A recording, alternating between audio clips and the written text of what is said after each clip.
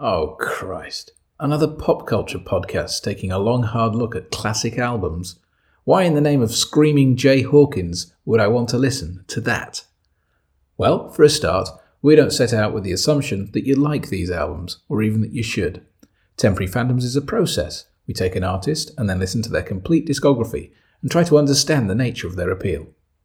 Okay, it's not quite as scientific as that. I mean, it helps if one of us like the band in question, and the best case scenario is that by the end of it, we'll have found something to enjoy. Or that's what I'm hoping anyway, because today we're listening to Queens of the Stone Age, and honestly, I'm not entirely sure what I think of them. What do you make of Queens of the Stone Age? Listen with us, and if you want to share your thoughts, join our Facebook group at facebook.com/groups/tempfans. And since you're listening to me, you've probably already figured out how you want to hear the podcast, but allow me also to mention that if you go to our Beat Rehab page, beat.rehab/tempfans, you'll find all our past episodes too, along with a link to the Spotify versions which come edited together with actual tunes. You'll also find the Dancing About Architecture podcast, which is well worth a listen while you're waiting for the next episode of Temp Fans to drop. Enough preamble. Let's open the door to Ewan and he'll tell you who our guests are today, and then we can start banging on about those records. Hello there, welcome to 2021 and Temporary Fandoms. Somehow we're back. We made it. We did 12? Nick, 12 episodes? 12 episodes, yeah. Somehow we did 12 episodes. And that was what? We did ESG, Butthole Surfers, Pogues, Mercury. Yep, yeah, David Bowie, Yola Tango, and Can. I think that's everything. Okay. If you just heard a weird echo there, that's because I was animating with my hands and pulled the microphone out of its socket. Hopefully, I'll fix that in the edit. Everybody is shaking their heads in disbelief already. You know the drill. In a bit, we're going to basically start talking and taking you through the work of a particular artist. Before we do, a couple of things I'd like to say. Number one, if you like us, please leave a review somewhere. It's really, really important. Subscriptions and algorithms and iTunes and all of that stuff. If you don't like us, don't leave a review. Tell your friends you don't like us. That's absolutely fine. If you're one of the many people on the internet who hates that guy who hates Can after the last episodes, hi, I'm that guy who hates Can. You don't hate Can. You got a little bit upset during Tego Mago. That's not hating Can. I swore a lot. Well, anyway, I mean, if you think I'm that guy, wait until the fall episodes in about 2 months' time. If you really, really, really, really like us, I mean, we're going to do this anyway because for some reason we like it. But you could go to buymeacoffee.com/tempfans and buy us a coffee. We've been doing this for about a year now, and nobody's ever bought me a coffee. And that's pretty much it. You can find us at the usual places. We're on Instagram, beat.rehab/tempfans. Just Google us. You'll find us. Okay. Nick, anything before we get on? Absolutely nothing. Fucking awesome. All right. So let's see what we've got today. Today, in his pod debut, we've got Scott Donald. Hey, Scott. Hello, hello. And who are you going to be taking us through today? We're going to be following the immersion of Queens of the Stone Age, and we've put on to the beginning of that the Caius material, which starts in 1991. Queens of the Stone Age starts in 98, and through to their last album, which was Villains in 2017. And so, just for clarity, Caius are the band that Queens of the Stone Age were formed out of. Exactly, yeah. So the sort of testing ground, we could call it, for Queens of the Stone Age. Perfect, thank you. And also joining us is Queens of the Stone Age fan and self-professed gin wanker, Sai. How are you? I'm good, thank you. How are you? I'm good. Sorry, just before we started, we couldn't work out what to say after gin. That didn't make Sai sound like a wanker, so I just went with wanker. You're going to hear us all have a big round table after Scott takes us through how many albums? How many Queens of the Stone Age albums? There are 6 Queens of the Stone Age albums. And obviously... Seven. This is the part where I say I'll edit that out, but obviously I'm not editing that out. So the next voice you're going to hear will be Scott taking us through Caius and Queens of the Stone Age.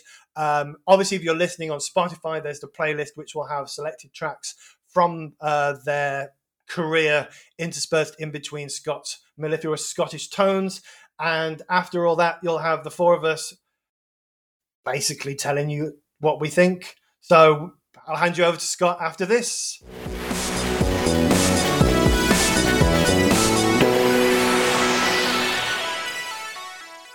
Sex sells. I want you to picture sex sells. Specifically, the black silhouette of a female ovum set against a red background. From the right, a single male sperm cell is penetrating the egg to form the letter Q.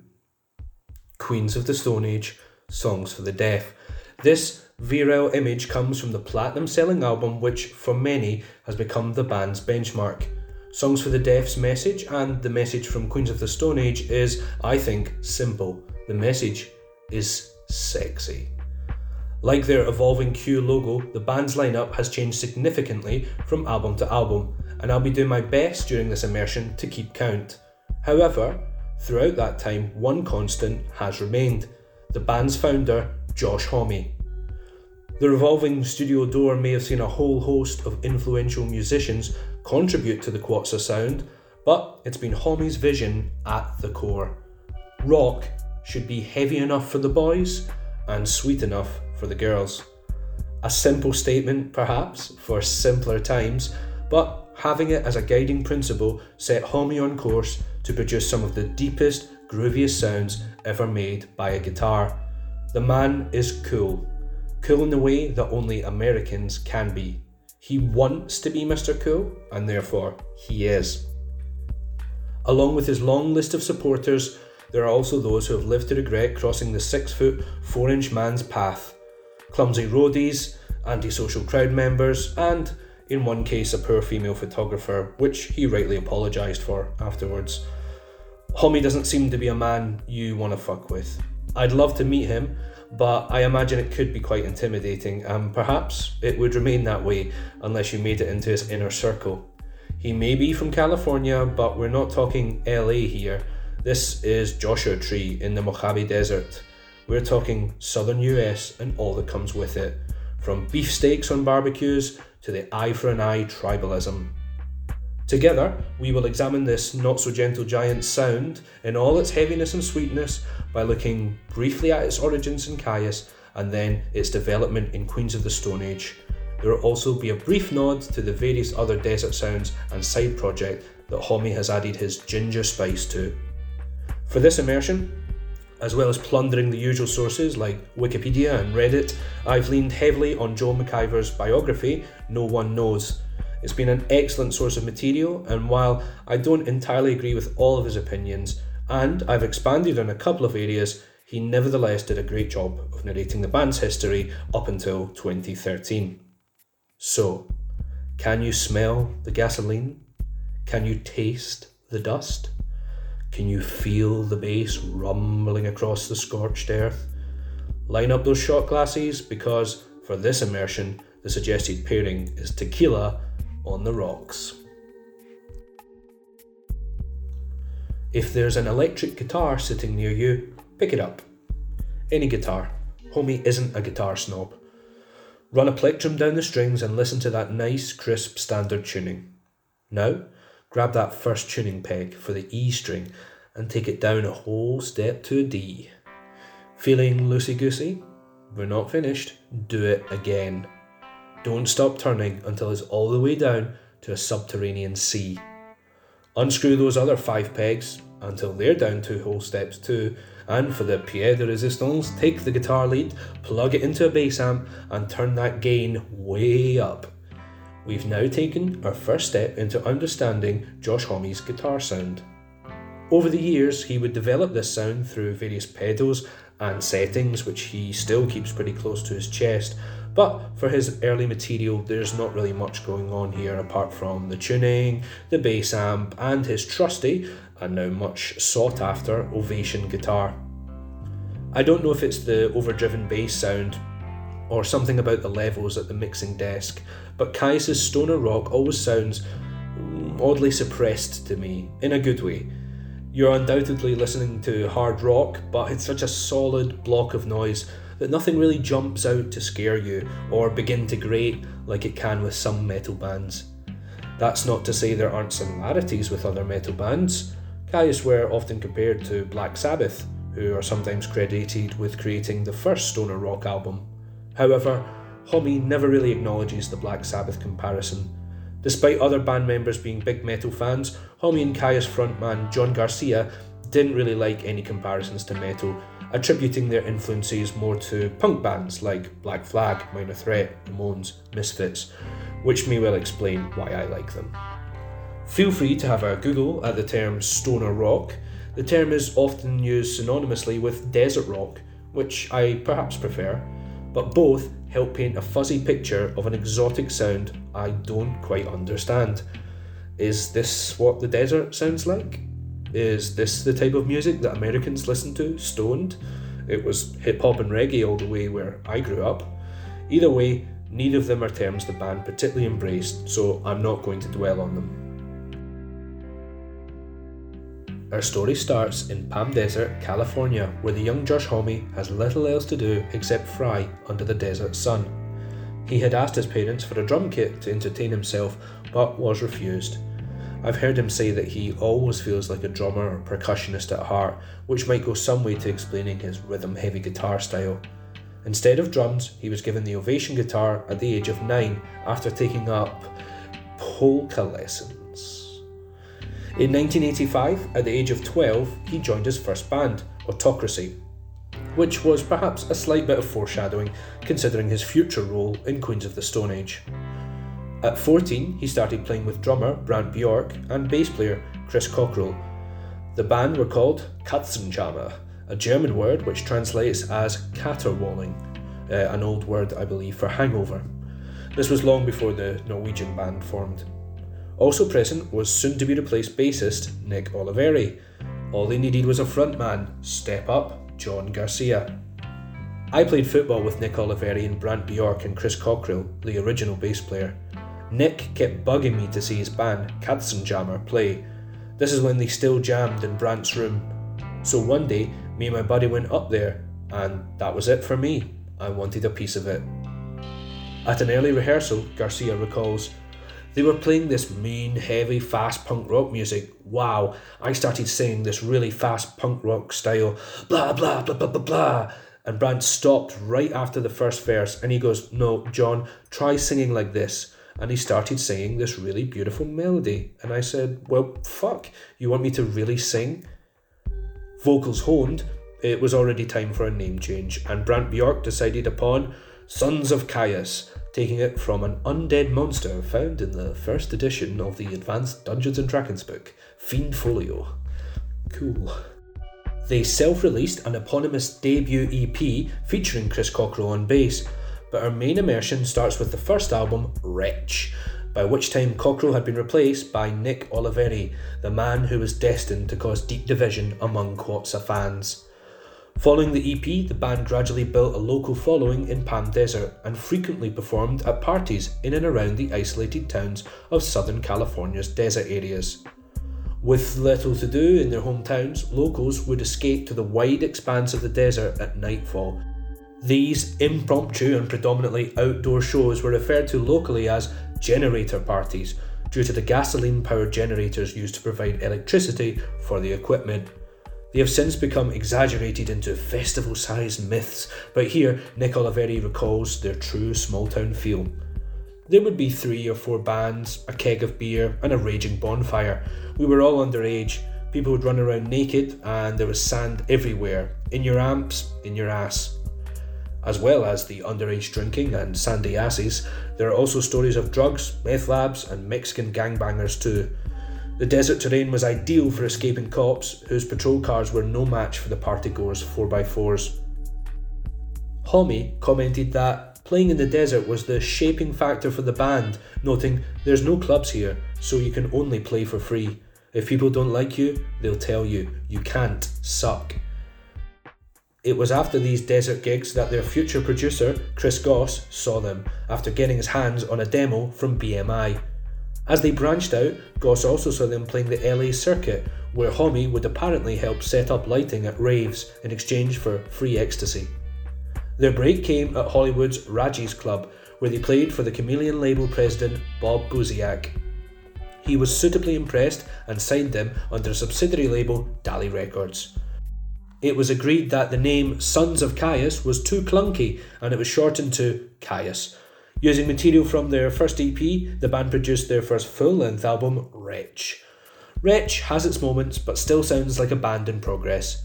It didn't do much to impress the scene, and it failed to capture the raw energy that was being unleashed at their live gigs. I've sadly only been allowed by the podcasting powers to choose 2 Caius songs for the Spotify playlist, which is a shame, because my affection for Caius has really grown since we did the original immersion. So, in my pettiness, I decided not to choose the excellent punk rock track Katzenjammer from the debut, but I've instead chosen Big Bikes, which is a song about wanting some quote-unquote pussy from a quote-unquote bitch on a big bike. I also have to skim through the 3 other Caius albums, which means I can't tell you about the importance of the producer Chris Goss.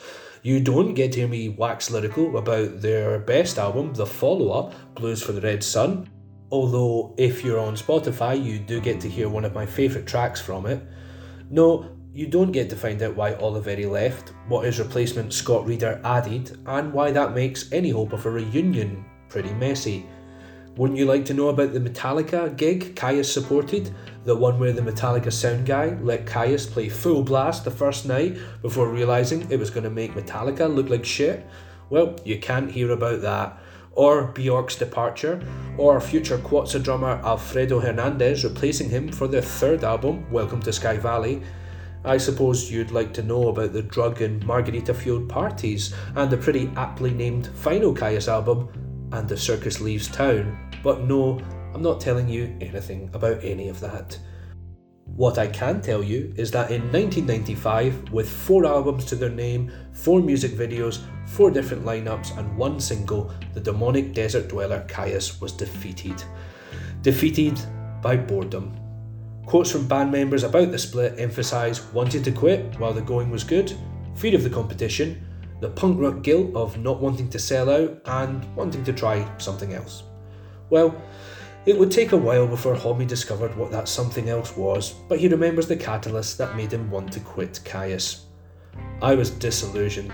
Punk rock had blown up in my face, and then I heard Iggy Pop's Lust for Life and The Idiot for the first time.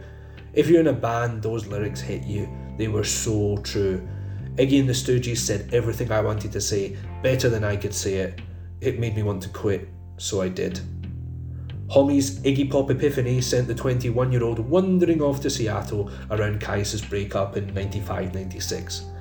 Homme liked the idea of being in a place where the music was feeling a bit lost, like he was. Seattle was still recovering from grunge fever, and it seemed like the perfect place. Despite a few trips back to the desert to escape Seattle's cold winters, he seems to have enjoyed his time there. He even applied to the University of Washington to study business, but decided to postpone the application when he met Mark Lanegan, then frontman of the Screaming Trees. Lanegan had asked Dinosaur Jr.'s Mike Johnson to tour with the Screaming Trees, but the more subdued Johnson told him, "Absolutely not, you're insane, but my friend will do it," and thus Homme and Lanegan were introduced. Homme revelled in his chance to get back in the saddle, and was particularly taken with the position of rhythm guitarist. 2 years and all I did was smoke pot, play music and read books. It was great to be with the Trees and not have any responsibility. I was just there to add more sound to the live show. Intending to do Lollapalooza and 1 tour before going back to school, Homme had another revelation. Somewhere in New Mexico, I had this epiphany. I was like, what am I doing going to school? Who cares if there's too many bands? Who cares if no one else likes my music? That's what I hated about punk rock, trying to anticipate what someone you don't know might think. The they theory. I dropped all that shit, left that attitude behind.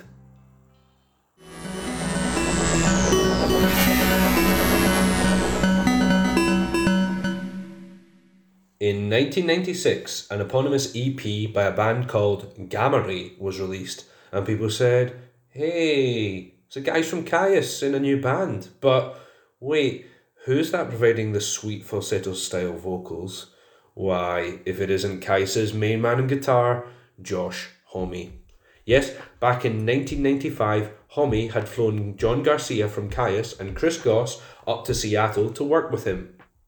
While recording the EP, Garcia was on backing vocals, while Homme took the lead. Garcia found the idea of the studio role reversal funny. Many people were taken aback to hear Homme sing, but it was no surprise for Garcia, who was used to him singing the Caius lyrics in the studio, to teach Garcia the melodies. I always wondered throughout the entire Caius years why he even needed me, John Garcia. On side A of the Gamma Ray EP was If Only Everything, later re-recorded as If Only, and on the other side was the hip-swivelling Born to Hula, later re-recorded for B-sides and bonus material. In 1997, we then had a fantastic untitled split album between Caius and someone called, you guessed it, Queens of the Stone Age. Why the name change? Well, Homme had been sent a cease and desist order from a German power band, Gamma Ray. Here's more of the Homme quote from my overview. Kings would be too macho. The kings of the Stone Age wear armour and have axes and wrestle. The queens of the Stone Age hang out with the kings of the Stone Age's girlfriends when they wrestle. And also, it was a name given to us by Chris Goss. Rock should be heavy enough for the boys and sweet enough for the girls. That way, everyone's happy, and it's more of a party. Kings of the Stone Age is too lopsided. Personally, I think it's a cool, well-intentioned name. It's never quite clear whether Queens is meant to refer to royal family queens or really fabulous queens, but there's a note in the bio about someone making a limp-wristed skeleton model in the studio one time, so I suspect it's a bit of both. Either way, it was an attempt to turn down the macho from the days of Caius and songs such as Big Bikes. So, with Garcia's one-off backing vocals, Vic the Stick in Drizzle on drums, and Van Connor on bass, we have lineup number 1 for the untitled Queens of the Stone Age and Caius split album. The new record label Elektra took If Only Everything and Born to Hula from the Gamma Ray EP and added a third track, Spiders and Vinegaroons. Bits of this split album are out there in the real world and online, and I recommend you go find it. Spiders and Vinegaroons is an especially odd track. On the split, you can literally feel the shift from Caius to Queens of the Stone Age begin. However, our Queens of the Stone Age immersion proper begins with album number 1, Queens of the Stone Age, self-titled, released in 1998. After the release of the Caius Quetzal split in December 1997, anticipation began to build. Homme's new outfit were testing new material at live gigs, one of which was attended by Pearl Jam guitarist Steve Gossard. Gossard swooped in and offered Homme a deal with his small label Loose Groove, which was exactly the kind of major label avoidance Homme had been looking for. The majors play games. We play music. Josh Homme. The final recording of the album took place at Monkey Studios in Palm Springs in April 98. The absence of Garcia and the other split collaborators means we can officially call this Quetzal lineup number 2. But deciphering who actually did what is not so straightforward. Homme appears to have done almost everything, including bass under the pseudonym Carlo. Hernandez is back on drums. Chris Goss didn't produce, but he appears to have helped out with the bass and backing vocals on a couple of tracks. The overleaf I'm looking at is in Spanish and also credits Hutch Frente. Presumably that is Patrick Hutch Hutchinson, who is also credited for playing piano on the final track, I Was a Teenage Hand Model, Yo fui un modelo de mano adolescente. Hutch had been the soundman for Caius. He's also responsible for producing novel stage props and lighting, some of which I've been lucky enough to see firsthand. In some ways, he's considered to be part of Queens of the Stone Age, lasting a lot longer than many of the other contributors. I Was a Teenage Hand Model is the only track not recorded at Monkey Studios and was instead made back during the Desert Sessions at Rancho de la Luna. The Desert Sessions were a very important part of the Quatsa story and one we don't have time for, but I highly recommend doing your own research if you don't know about them. Another contributor to that song is the Answer Machine recording of Nick Oliveri agreeing to be in the band. You can just about hear it over the very, very loud whirring and beeping at the end of the album. Despite not playing on the album, Oliveri had been invited to join Homie's new outfit back in March '97.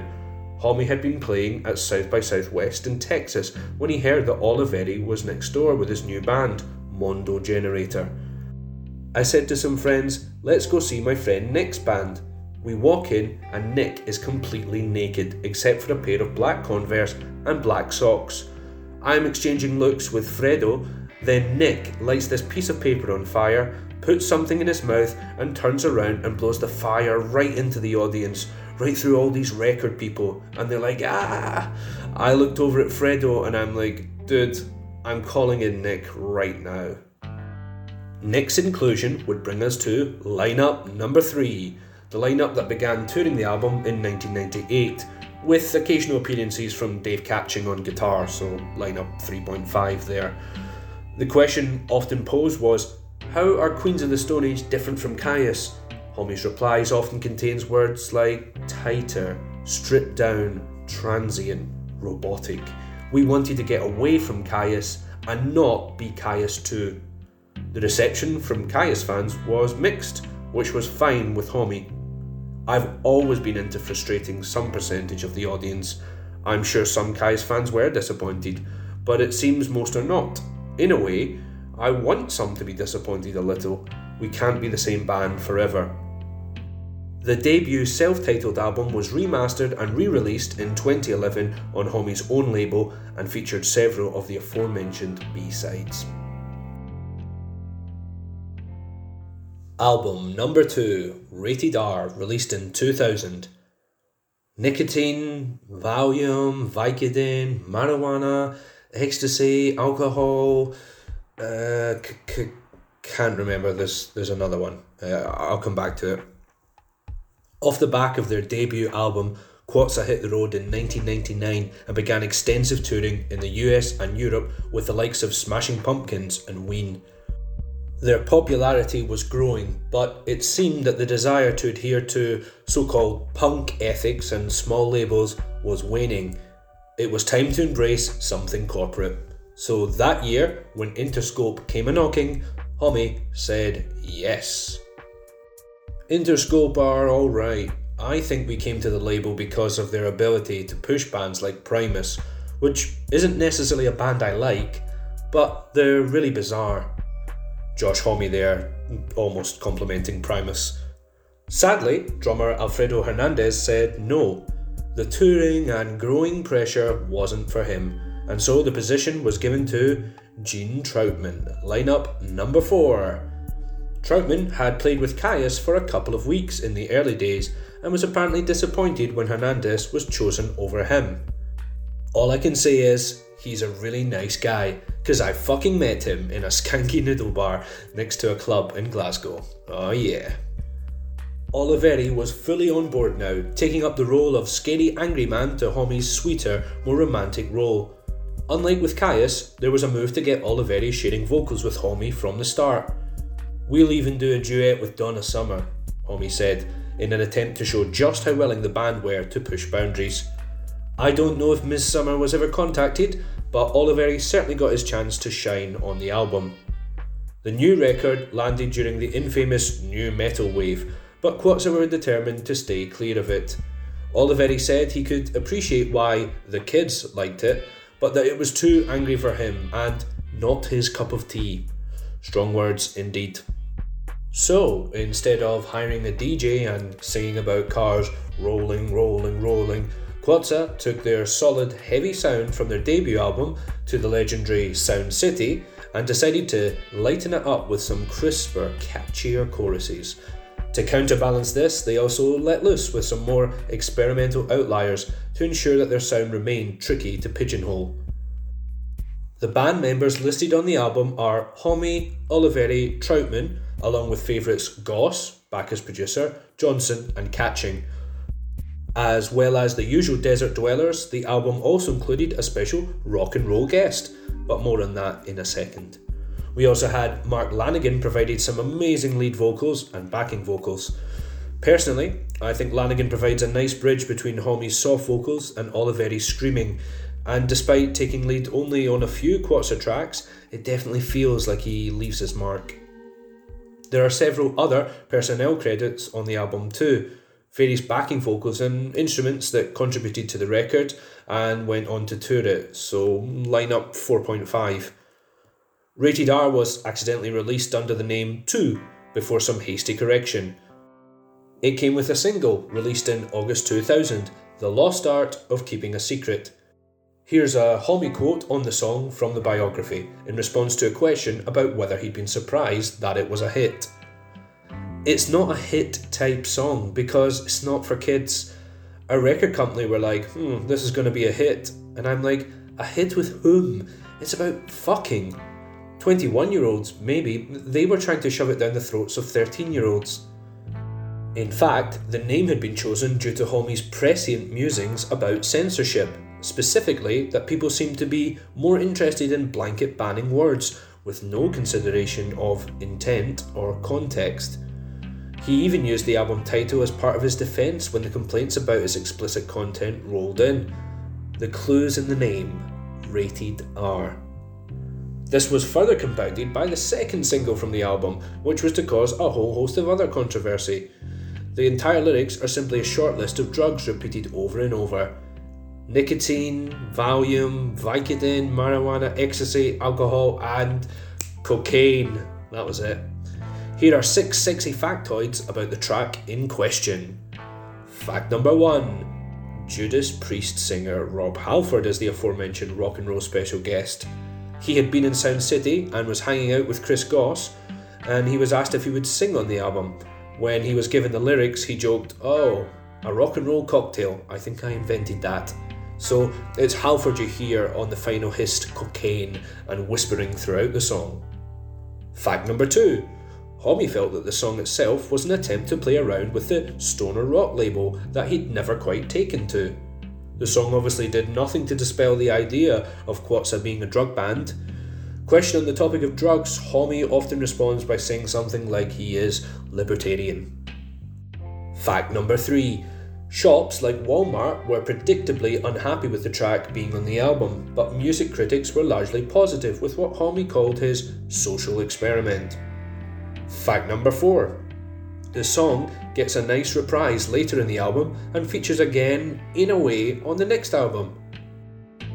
Fact number 5. Despite all the fuss, it was used in a video by Colorado Police Department and other police departments to demonstrate the dangers of drunk driving, something Homme seemed to really relish. Fact number 6. My favourite fact is that they tried to open a set with it in 2007 at a rehab clinic in LA and were immediately chucked out by security. This begs the question, who would book Quatsa to play in a rehab clinic? Who would book anyone to play in a rehab clinic? If their debut album had put Queens of the Stone Age on the map, then Rated R put a big blue pin in it. It may have failed to reach the Billboard 200 in the US, but UK fans were lapping it up, with the album peaking at 54 in the mainstream UK chart and doing even better on the alt-rock scene. The band won Best International Newcomer at the Kerrang Awards in 2000, and over 20 years later, several critics still cite it as one of the best albums of the decade.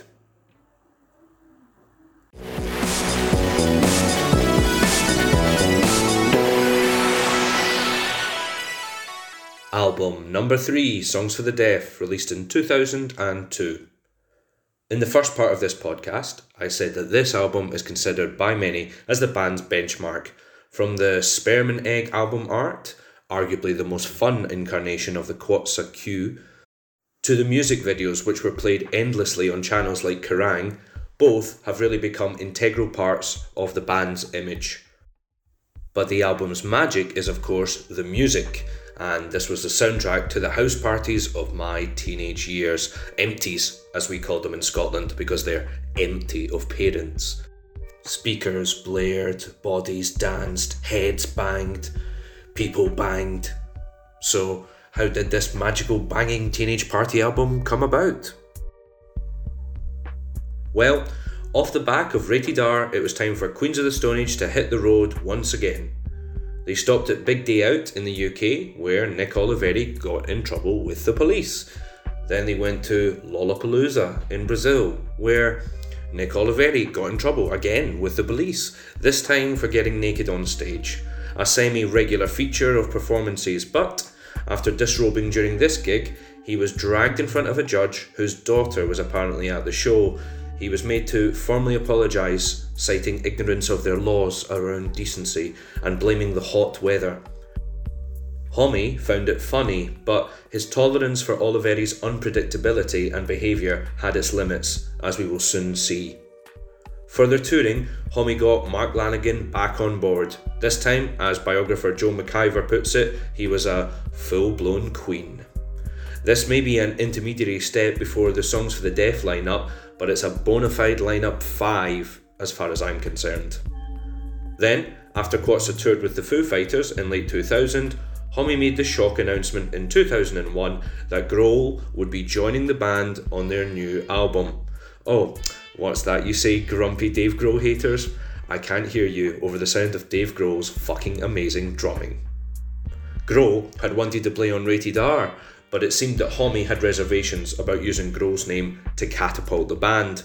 The success of the album Sans Grohl meant that it was all aboard the Dave Express for Songs for the Deaf, especially after it emerged that Troutman, the drummer I met, I don't know if I mentioned that, well, he had other commitments. Homme recalls, Troutman had all these other obligations when we started working on the band, so by day 7, it was time for him to go. I called up Dave and said, "Can you come right now?" It was noon, and he said, "I'll be there by 6:30, and by 8 p.m, we had tracked a few songs. Foo's fans were a little concerned that Grohl wouldn't return. Even their drummer, Taylor Hawkins, nice guy, met him too, suggested they were maybe questioning Dave's priorities. There were several other additional musicians on the album, but the most important were multi-instrumentalist Natasha Schneider, who is the radio DJ inviting you to crawl into her womb, and Alan Johannes. They, along with Joey Castillo and Troy Van Leeuwen, who toured with the album, are names we will be hearing again soon. I'm going to condense these complex studio and touring timelines, lump these guys, Dave Grohl and Mark Lanegan, together and proclaim lineup number 6, regarded by many as their best lineup. Unlike the previous Quatsa albums, Songs for the Deaf was recorded at the site Conway and Barefoot Recording Studios in California. For production, Quatsa originally hired Eric Valentine when they recorded in November 2001. But they were unhappy with his job, and in the spring they returned to old faithful Chris Goss. Homme remembers the recording process positively and describes tweaking the final product behind the desk as like a Rubik's Cube. You know when it's done. I bet that's the type of certainty many artists would kill for. The concept for the album was a drive through the desert. One explanation for the title Homme gave was that the sound engineer, Hutch, apparently used to work at dance parties for deaf people, where the bass would be turned right up and the deaf dancers held balloons to help feel the vibrations. Sounds pretty cool to me. And now, are you sitting down? Because it's time for a proper little factoid. If you own the CD of this album, and if you have the right type of player, you can rewind it from the start to about -135 and let it play. From there you will discover the hidden track, track 0, the real Song for the Deaf, which starts with "huh, what?" and continues with a low frequency bass build up. There you go. Well, with Grohl, Oliveri, Lanegan and Homme hyping up the record, fans were ready to get their hands on a copy of the album. It peaked at 17 on the Billboard 200 chart and eventually reached gold status in the US. The usual reviewers went mad for the album, and on Metacritic it was rated 89 out of 100, making it the third highest rated album of 2002. Tracks from Rated R may have seeped their way onto dance floors and out of radios, but it was Songs for the Deaf that exploded all over the masses.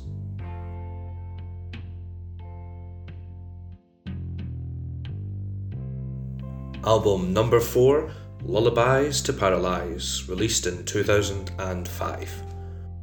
Now is when our desert cruising Chevrolet hits some bumps in the road. For a couple of reasons, this album is often, I think unfairly, maligned by fans.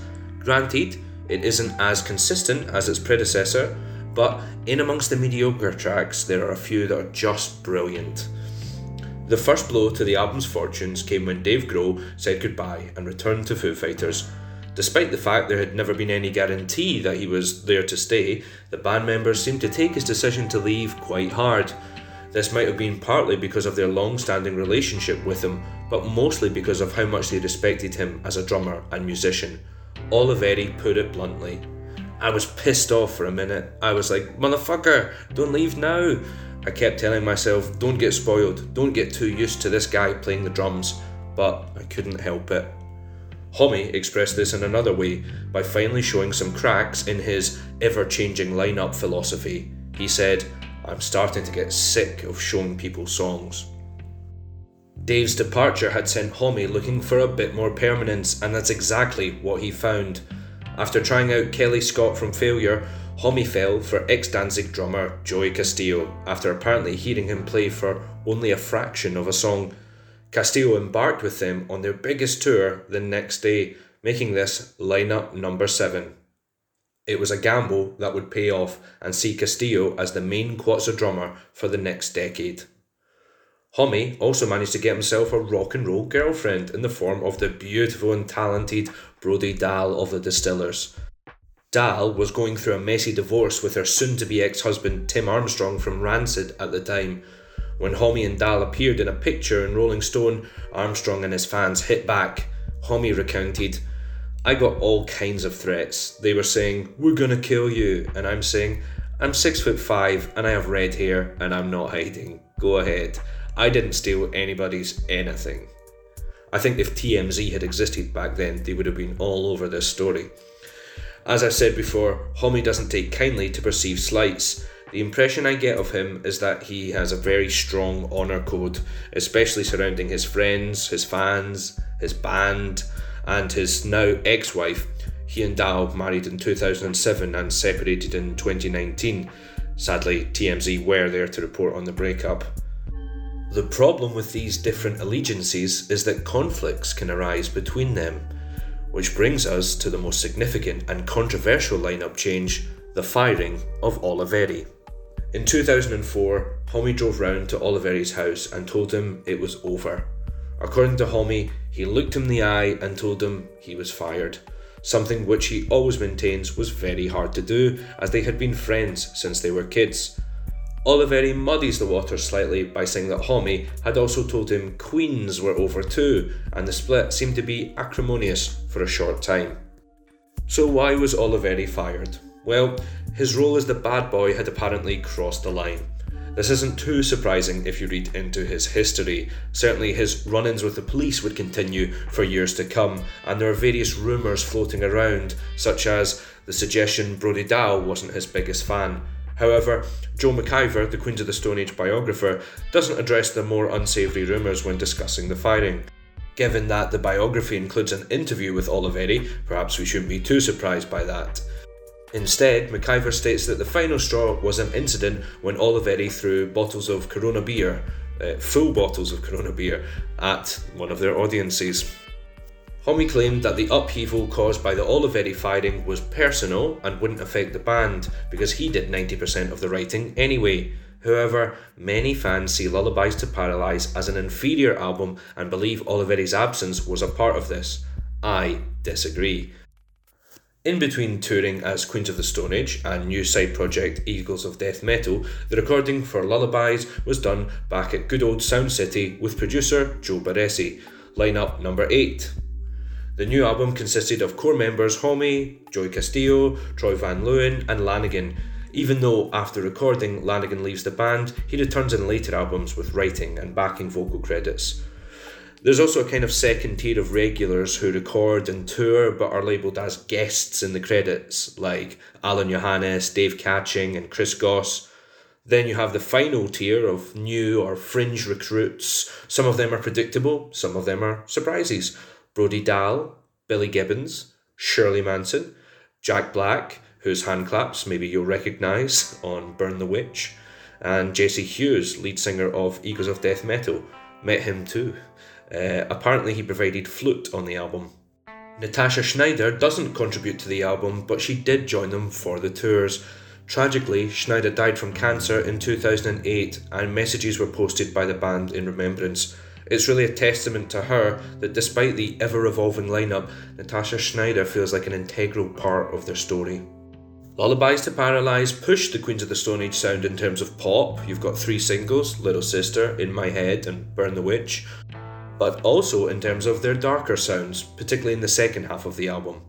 Critics were generally very positive about the album, giving it only slightly lower marks than its predecessors. In the end, perhaps it was the fans who were the harsher. I'm looking at you, Oliveri fans.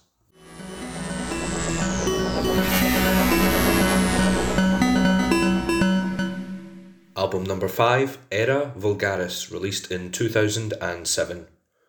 Whisperings of an album began as far back as 2005, with Dave Grohl telling Mojo that he was going to be working on a project with Homme and the bassist from Led Zeppelin, John Paul Jones.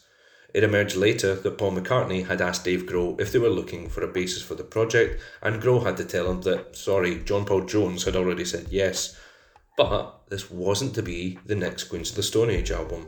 This album was to be a self-titled side project called Them Crooked Vultures. The Queens of the Stone Age biographer considers this album as Queens in all but name. I would take issue with that, but I definitely agree that it's bordering on Quetzalcoatl. Have a listen, decide for yourself. As for the next Queen's studio album, Homme had started casting the net out for collaborators early on. He got his then wife Brody Dahl returning for backing vocals, along with Liam Lynch and Serena Sims, lead singer of Sweethead. They all contributed to Make It With You, which had finally schmoozed its way off of the Desert Sessions recordings. Mark Lanigan returned for harmony vocals on Run Pig Run, Julian Casablancas provided synth guitar and vocals for Sick Sick Sick, and Trent Reznor played on the title track. Alan Johannes and Chris Goss were back, covering all the bases, while Homme held on to Troy and Joey Castillo. In recognition of the fact that Homme kept these core members, I've decided that this should be labelled lineup 8.5. Actually, Homme had started becoming increasingly more humble about the band's revolving door, describing it more and more as an unintentional feature of the band, but one which he felt they might as well use to their advantage. The album title, as I'm sure you educated listeners know, is Latin for Common Era. Here is a Homme quote about it, in which he makes some pretty prescient comments, remember this is 2007, about what would become clear stereotypes of millennials and our modern world of fake news. Here's Homme. It sounds like the vulgar era, which I like, because that sounds like something that I'd like to be a part of. I mean, I think we're in it, and I'm stoked, because I think our generation doesn't want to be dock workers or coal miners. They want to delay adolescence and prolong adolescence, prolong thought about what to do and try to take advantage of life while it's around. Take more artistic jobs like working at Pitchfork, playing rock music, and I totally understand that.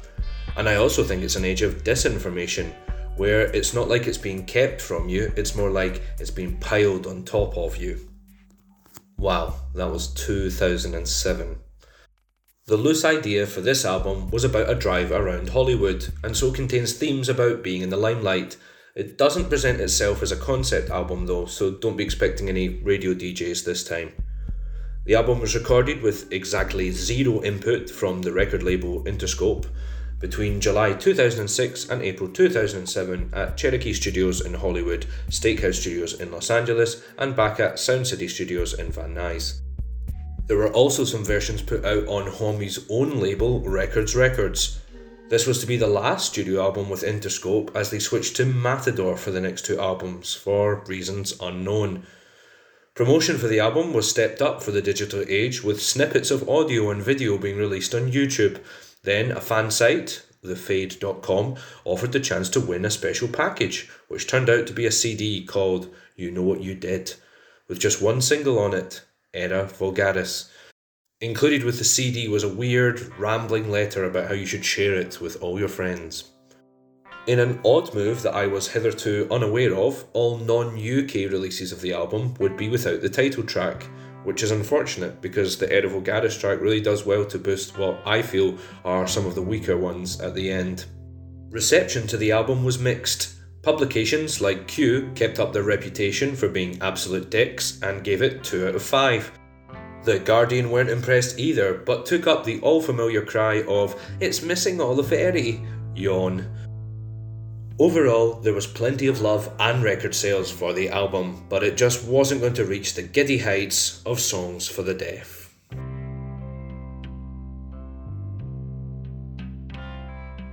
Album number 6, Like Clockwork, released in 2013. Up until now, Homme has been a prolific song-producing machine, averaging an album every 2 years since 1991.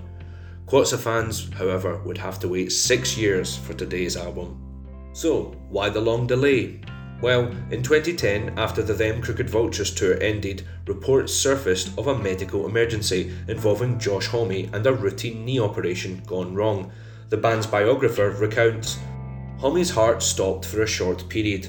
Revived by the medical team with a defibrillator, he woke to find that it had been an extremely close call. The proverbial died for 2 minutes, reported by rock stars from Nikki Sixx to Phil Anselmo. Although in those cases the near-death experience was the result of drug abuse, Homme was just getting his knee fixed. Afterwards, he was plunged into depression and a struggle with the dreaded MRSA infection. Homme thought that his career was over." If that sounds a bit mad and hard to believe, then you can give yourself a pat on the back. Your bullshit detector is clearly in fine working order because, on the 2016 podcast Let There Be Talk, Homme partially reveals the following when he was pressed to go on record about what actually happened. "It wasn't my knee. I don't know why somebody thought that, but it doesn't matter. I was in too deep. I don't really want to go into it in total detail, but I got lost. After years of wanting to be something for everybody that you care about, you start to break apart after a while."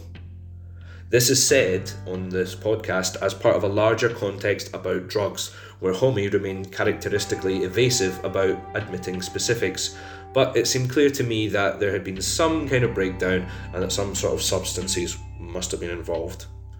Eventually, through cathartic talks with Trent Reznor and encouraged by Brody Dalle, Homme began writing music again, beginning with The Vampire of Time and Memory. "I hated it," Homme recounted. "I thought, who wants to hear this? Then Brody reminded me, who fucking cares? You've got to start somewhere, and the bottom can be a really great place." And so we arrive at that well-worn question, does good art tend to come from places of anguish and strife?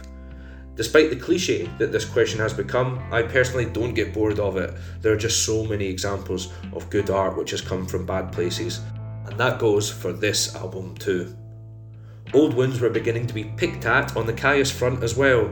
Oliveri, Bjork and Garcia had been playing Kyuss material together at gigs. They seemed to be holding out for some involvement from Homme, but when it didn't materialise, the newly dubbed Kyuss Lives announced they would be recording a new album. In response, Homme and former bassist Scott Reeder filed a trademark infringement suit against Bjork and Garcia. Oliveri quickly split after that. Kyuss Lives was advised by the courts to change their name and so became Vista Chino. Their album Peace was released in 2013. Back on Queensland, things were taking shape with a shiny new lineup number 9, easily classifiable with a big round number due to the fact that Joey Castillo was finally dismissed for reasons unknown. After he laid down some tracks for the new album at Homme's own studio, Pink Duck, he was replaced by the return of The Grohl. Also squeezing himself onto the new album's percussion was John Theodore, who was to be Castillo's permanent replacement. I'm going to class this final switch in drummers as lineup number 10, as Grohl was basically the studio drummer and Theodore the live drummer. Troy and Homme also adopted multi-instrumentalists Dean Fertitta and Michael Schumann, who took over bass. Lanegan and Reznor returned for backing vocals, and so did Nick Oliveri. Guest appearances on the album in the order of What the Fuck were Charlie May from Spooky, James Lavelle from Uncle, Philip Shepherd from blockbuster film soundtracks, Jake Shears from Scissor Sisters, Alex Turner from Arctic Monkeys, shit, and Elton John. Yes, you heard me correctly, Elton John. So, how did everyone's favourite Rocket Man make it onto the album? Here's a quote from Homme.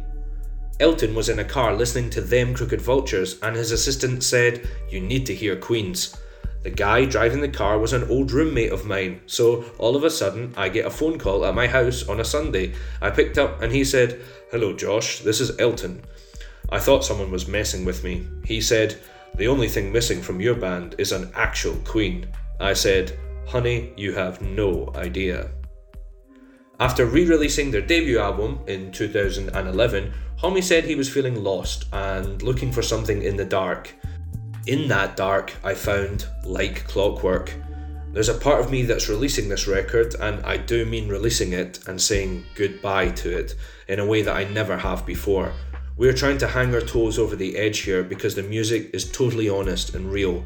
That's where you can't fail. The album's name is intended to be ironic, as the making of the album had been anything but. This was to be Homme's most and uncharacteristically honest album. Interestingly, it wasn't produced by Chris Goss or even Baresi, but by the band members themselves. From the amazing animated videos by Liverpudlian artist Boneface, which began to tease the album, it was clear that this was going to be a dark record. But that was just fine for the critics and fans. The album topped the Billboard 200 chart and received 3 Grammy nominations. Reviews consistently suggested that this was the best thing the band had produced since Songs for the Deaf.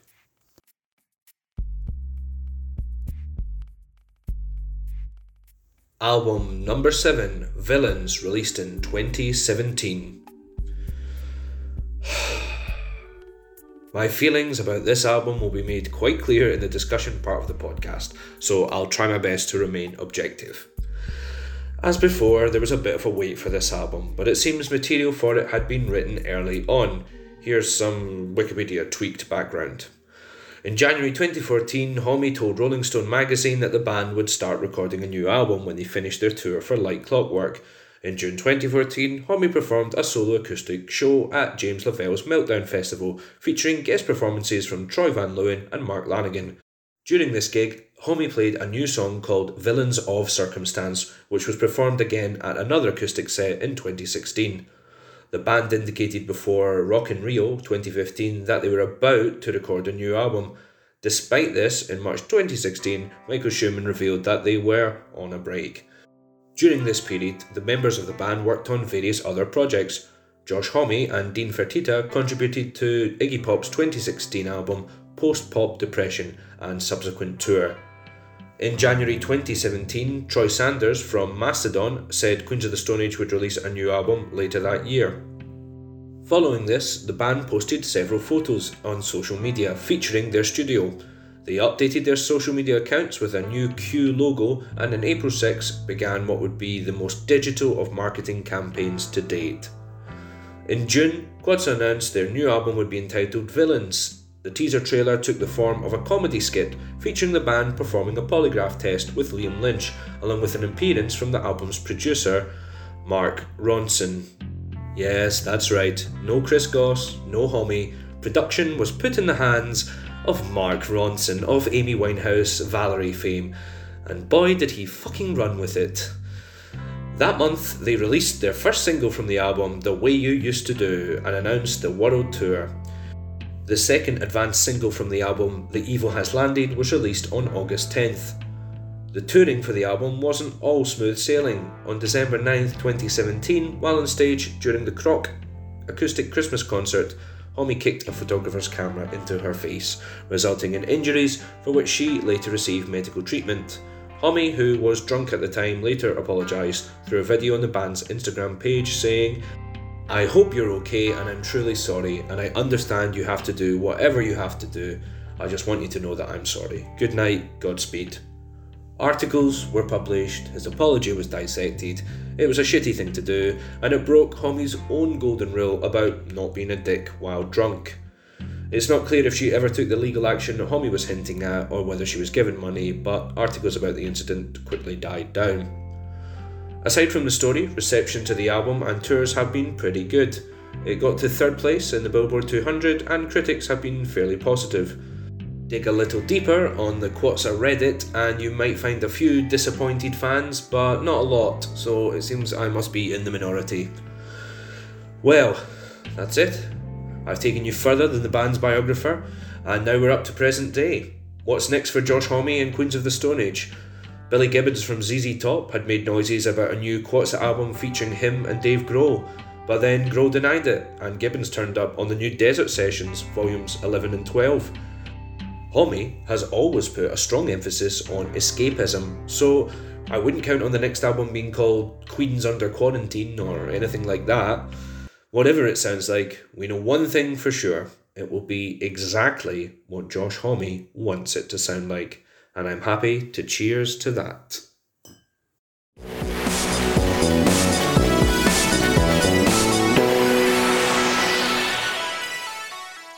Hello there, welcome back. You have been listening to Scott Donald talking through the career of Kyuss.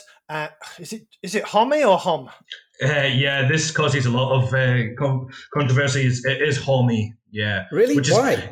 I don't know. I know. I kind of find it upsetting as well. It really should read as we did call him Josh Home or something like that. I think. Can we just decide here that we're going to call him Josh Hom, because I've always known he's been Homme, and because I've always called him Hom, I cannot stop calling him Hom. Yeah.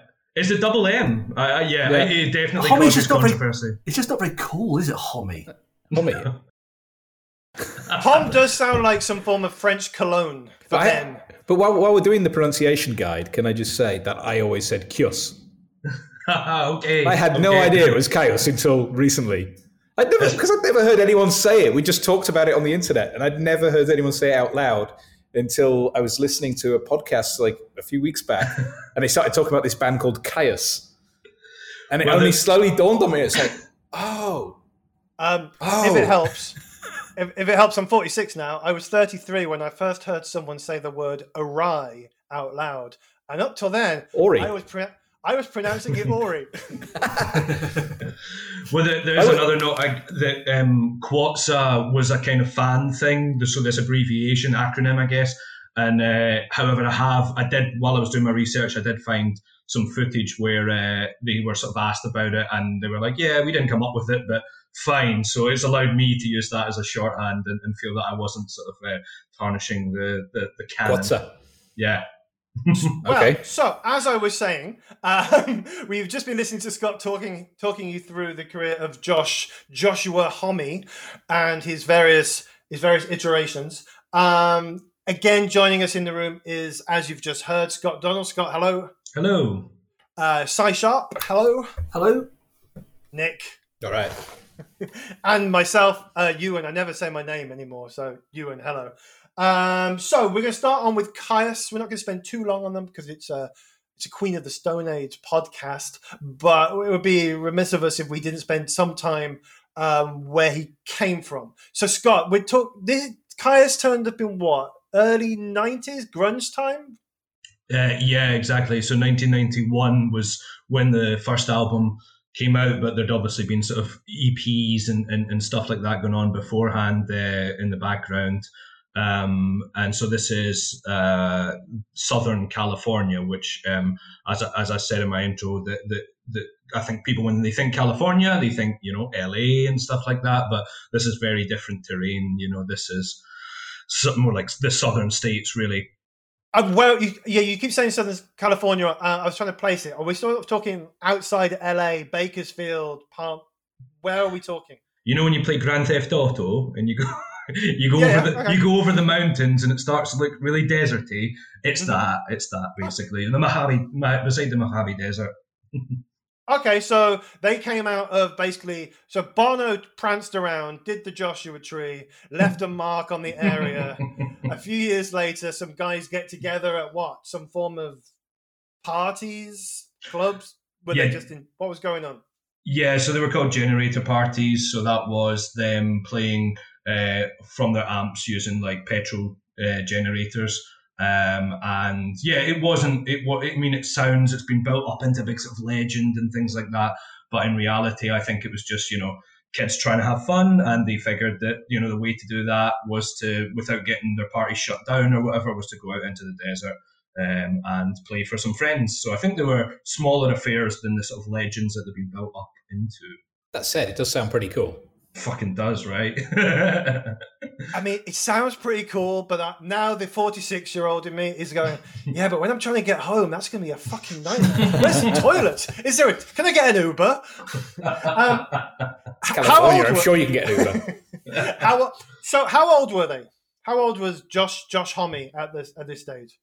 So Josh Homme started really young, like many amazing musicians, and the band, I think they were in their 20s by the time they really got going, like early 20s, like 2021. So I'm sure these were teenager generator parties, but by the time the band probably got going, Homme was 21, I think. And was Caius the first name? No, it wasn't. It was before that. It was Katzenjammer. Wait! We've got an expert in pronouncing things in German. Nick, this is the part of how to say it. Hey, it's a weekly part of the pod. Nick, how would we say that? How would we say it? Well, yes. This is all because I put some effort into how I said Volker Schlundorf. Yep. But I've got no idea. Is it Katzenjammer? I don't know. That is the official way to pronounce it. Okay, so we had Katzenjammer, Jammer, and then they became, was it Sons of Caius? Yeah, based on a Dungeons and Dragons demon. Rock and roll, yeah.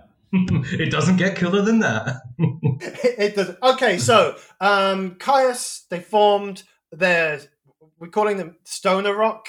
Is that right?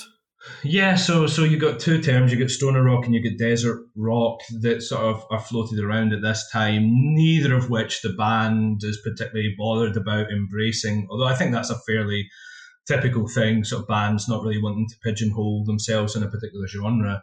But yeah, they are classically called sort of stoner rock. I just don't know that it's what my friends listened to when they were stoned, like rock like that. Was that? No, I do know it's just. There is a thing. Was it Black Mountain, Pink Mountain Tops? They were sort of classed as stoner rock. Right. I could go along with that. I've got a friend, Craig, who has been trying to get me to listen to Caius for years, who will probably be listening to this at some point. And I remember him taking me to stoner rock and doom rock gigs. Mm-hmm. And I can't remember which ones were which. I'm going to jump straight over to you here. We've got Caius. They're a stoner rock band, early 90s, 4 albums, couple of EPs. Were you aware of them at this point, or did you come to them later? I had a friend who sort of particularly specialised in sort of American alt rock. So although I was into things on Sub Pop, he was onto things on Reptile. He was just a little bit more hardcore, and he was into Caius. But I don't think I heard at the time. I think if I had heard at the time, they would have possibly gone over my head. Caius come from a slightly more metal place than Queens of the Stone Age, and the big thing that divides people is the voice of the singer, for that precise reason, because it's kind of for a metal world. And I guess it's important to think that although you think of the Queens as being like an alt rock band, these are really like just heavy metal nerds, aren't they? Really? Yeah. They reminded me a bit of The Cult somehow. I don't quite know. My brain would go, oh, they're a bit like The Cult. And then I'd listen to them and go, no, they're nothing like The Cult. But then my brain would tell me that they're reminding me of The Cult, and I'm not sure how. Nick, the last 2 pods was Can, and you that was your doing. This and the next pod are my doing. So how's Caius been treating you? Well, it's not, I should start by saying it's not exactly likely to be something I'm going to love, but it's, but it's okay, I guess. But the weird thing is, if I think about how I would have felt about it at the time, say if I'd heard Wretch in 1991, I was at a kind of weird point there where I was very much rejecting heavy metal, but still very much into kind of alternative American rock and kind of punk bands. and often quite annoyed that those bands lent heavily towards metal. And so I was kind of in this kind of weird grey area. The music I was listening to was doing things that was kind of leaning towards what I didn't want them to do. So, for example, while I was listening to Wretch, a band I thought of were Tad, who I really liked. But you see, they were on, this is all probably just in my head, they were on the kind of safe side because they were kind of clear-cut grunge band, maybe because they had short hair and check shirts. You say that. They sound exactly the same. But Tad were probably, if I'm putting grunge bands in the sort of safe grunge bands and the obscure grunge bands, Tad are moving into the obscure ones. I remember them existing. I can't remember a single track by them. I don't think Tad's a terrible sort of reference point. We're still talking about basically US rock kids who listen to too much Black Sabbath. They're both really Black Sabbath influenced, aren't they? So it's just that one is attached to a cool label that Nick would have been able to get into because Mudhoney was signed to them. In terms of talking about obscurity, I'd never heard of Kios. Quiche.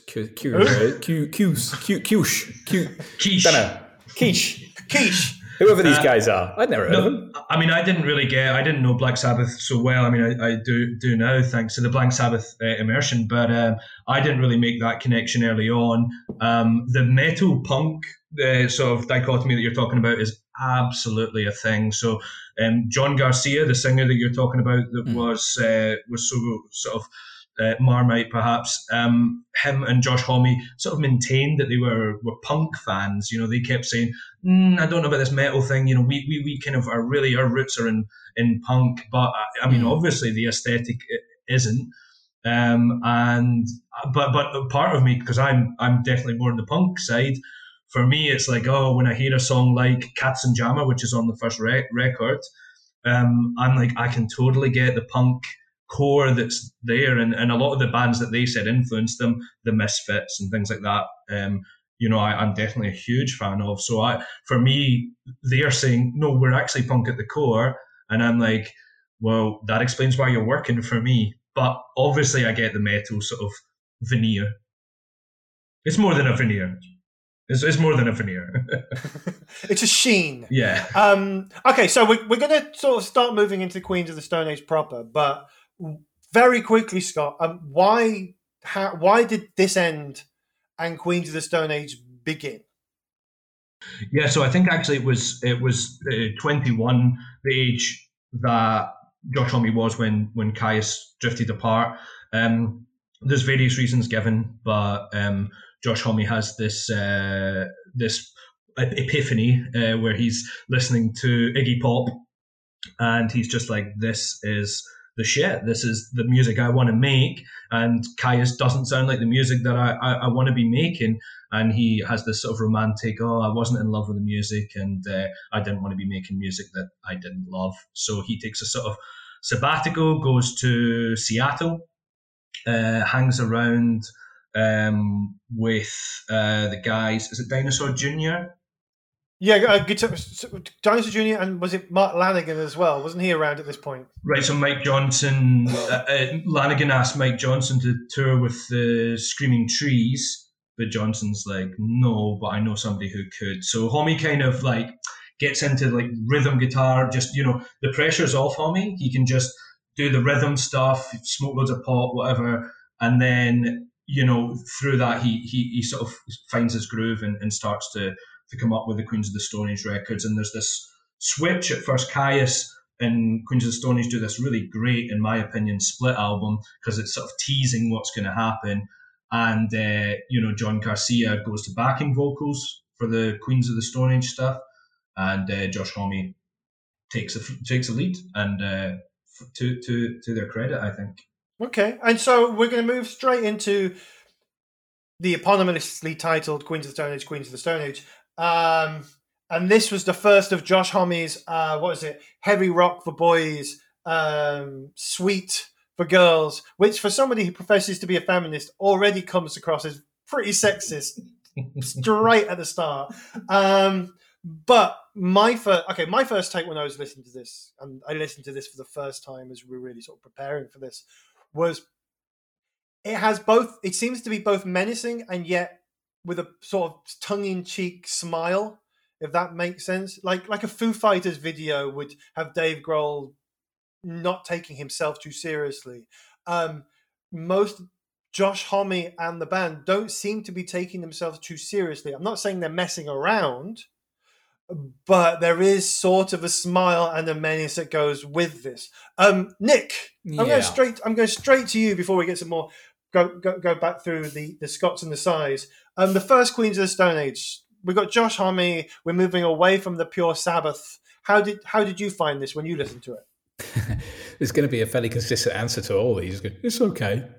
But I don't know. I was actually kind of excited when I first listened to these albums through, because I thought that I would find something to really love in them. And so mostly my reaction the first time I did it was slight disappointment, because I thought they were going to click. I really did. And coming around again, I enjoyed it a little bit more. But these earlier albums, not so much. It's just okay. I don't know. I mean, the track, I really like Spiders and Vinegaroons. That track on it is because it's sort of weird psychedelic space stomp thing.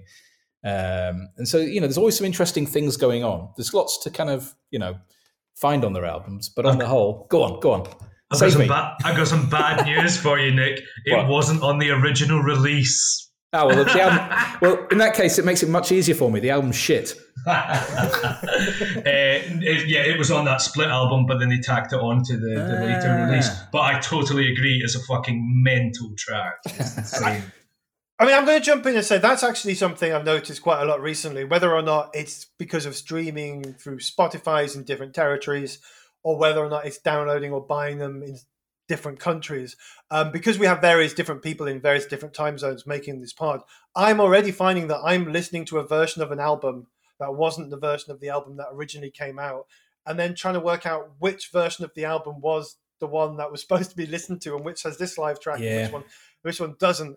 There's usually the core ones anyway. So this is 98, which for me was a period where American music was starting to wake up a bit after being asleep for a couple of years. Sort of post-grunge. There wasn't much. You could find a couple of artists here and there, but there wasn't much going on. And so 98, we've got Queens of the Stone Age, self-titled album, Sigh. So we're moving away from, like I said, we're moving away from the sort of the pure Sabbath and into something else. Do you think how do you think the first album represents them? I think what marks it apart from the ones that follow, and also obviously what goes before, is it's very much Homme doing his thing. It's the songs. There's not a lot of variety in terms of the sound, particularly. They're all the same sort of really groove-led sort of sound that you can associate with stoner rock. And then every so often there's just these incredible riffs in there. But for me, it stands apart because it just, like I say, for a band that I consider Homme a really collaborative artist. So this to me just sounds like he's not collaborating. It sounds like it's him just absolutely just getting this out of his system. Okay. So it's just there's something he wanted to do and he's just doing it.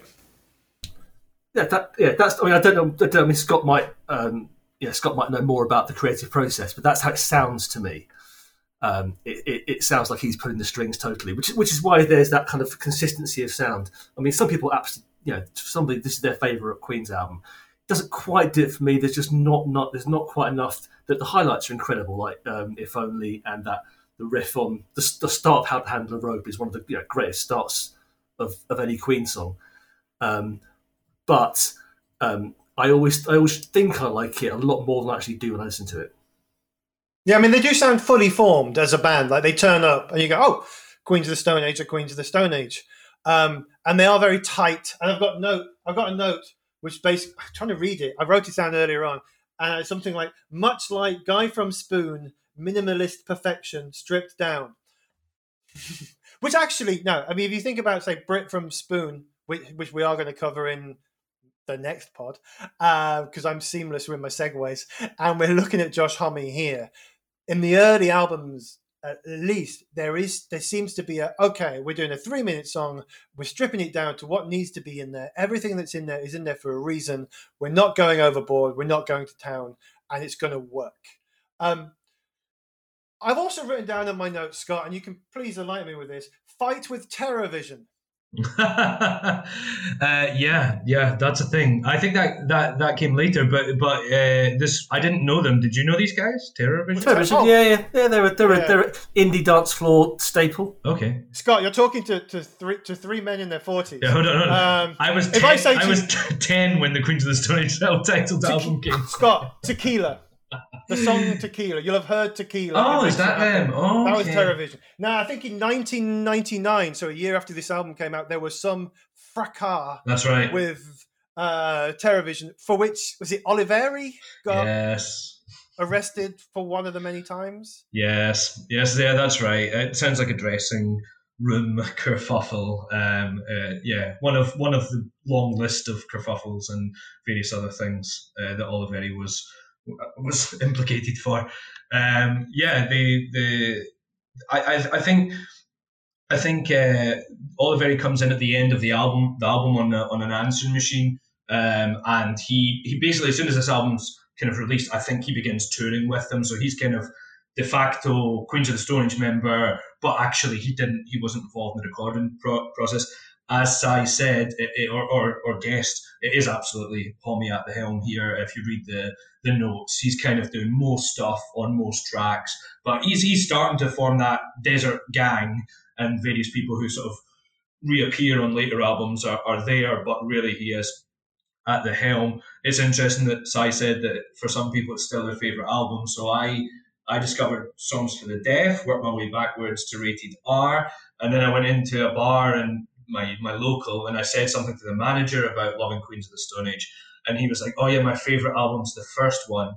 And I was like, oh yeah, Rated R, and he said, no, there was one before that, and I was like, no, I know this band really well, and it was still at the time that that you struggled to find albums, so it was years before I found the original self-titled album, and like you guys are suggesting, it took a while for me to warm to it, but I do love it now. I think Regular John, I think the openers always have something special for me, and aside from the ones that we've mentioned so far, I think they're always very deliberately placed as openers. I mean, yes. I guess any album is deliberately placed, isn't it? But it sets the tone for the album, and even on the albums I don't like, the first song sets the tone.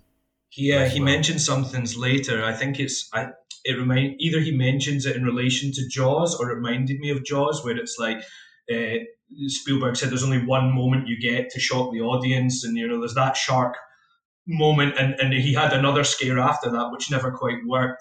And I think Homme operates from that similar thing, where it's like there's one kind of oomph moment near the start of the album to wake you up, and he knows he's only going to get one shot at that. I think it was Six Music about maybe 10 years ago. They did a big thing about the second song on the second side being one of the most important songs on an album, back when it was a two-sided album, because that's the one you've gone into side two and you need a reason to push through sometimes to sort of get to the end. And I can think of quite a lot of albums where, particularly back in the 90s, where there was a big song later on to bring you back into it. But I think the sequencing on some of these Queens of the Stone Age albums, they are very front heavy at times. Okay. If anyone else got any, Nick? Well, I was going to say, it's just funny because generally I think the ones I've sort of where I've made notes tend to be the kind of late tracks, but I think that's when it's the extended versions where they've stuck the weird shit on the end, and that's when my ears prick up. I'm like, oh, this is interesting. We have established that you do like a 12-inch B-side mix, indie dance floor mix of whatever we're listening to. So hopefully, now there is always that sort of. Yep, there's one of them later on. No, go on, as you were. No, okay, there's some great remixes on YouTube, actually. There's some dance stuff and whatever. That was really good. I recommend. Okay, so we're going to move on from the album that you didn't know existed when you were trying to profess that you loved the band. And I've had that moment as well, when somebody totally schools you in the band that you think you know about. But that's also great, isn't it? Suddenly finding out there's a classic era album you didn't know about by a band you love. It's like, that's better than a new release, because you kind of have more confidence it's going to be great. Which was, I mean, that was sort of normal when we were younger, but I just presume that nowadays no one has that experience because you've got the entirety of human knowledge at your fingertips. But yeah, you could go for ages without knowing. I had albums that I had recorded that I went for ages not even knowing they recorded the wrong speed. And also, I mean, if you think about it, back in the day, the amount of EPs or singles that were non-album singles that bands would churn out, that you'd know there was a song by this band, and you'd have all the albums, and you're like, well, where is Who Wants to Be the Disco King by the Wonder Stuff, as an example? Which album is that on? And like, you have to find out it's some 12-inch that your mate has a copy of, and then you can base that was the internet, Scott. The internet, Spotify back in the day was pressing record on the tape. So we're gonna move on. We're gonna move on from the end of the last century and go into probably Queens of the Stone Age proper, when they start to become a driving force with Rated R. Blue cover. It's great. I mean, for a while I thought this may have been my favorite one. It isn't, but for a while I thought it was. They've got a template now. I mean, the Lost Art of Keeping a Secret sets out this template that comes back in No One Knows, this sort of chunk, chunk, chunk, chunk melodic sort of thing kicking in there. You've got Feel Good Hit of the Summer, which is, I'm not going to start singing it, but basically... Go on. No, but I was reading a very good point about how, say, like, Ramones have their anthem that people go, oh, sing a Ramones song, and then there's that one. And Nirvana have that one. And this is the Queens of the Stone Age's anthem. I'm not sure it needed to come back halfway through the album. They seemed that they were a bit proud of it. But as an album, this was brilliant. I really enjoyed it. It was tight as fuck. The sound wasn't too big. It was still stripped down, and they seemed to be knowing where they're going. Scott, this was your second album, going backwards from Songs for the Deaf, like most people did, I think. Where does this sit for you? Yeah, I fucking love it as well. I think it's great.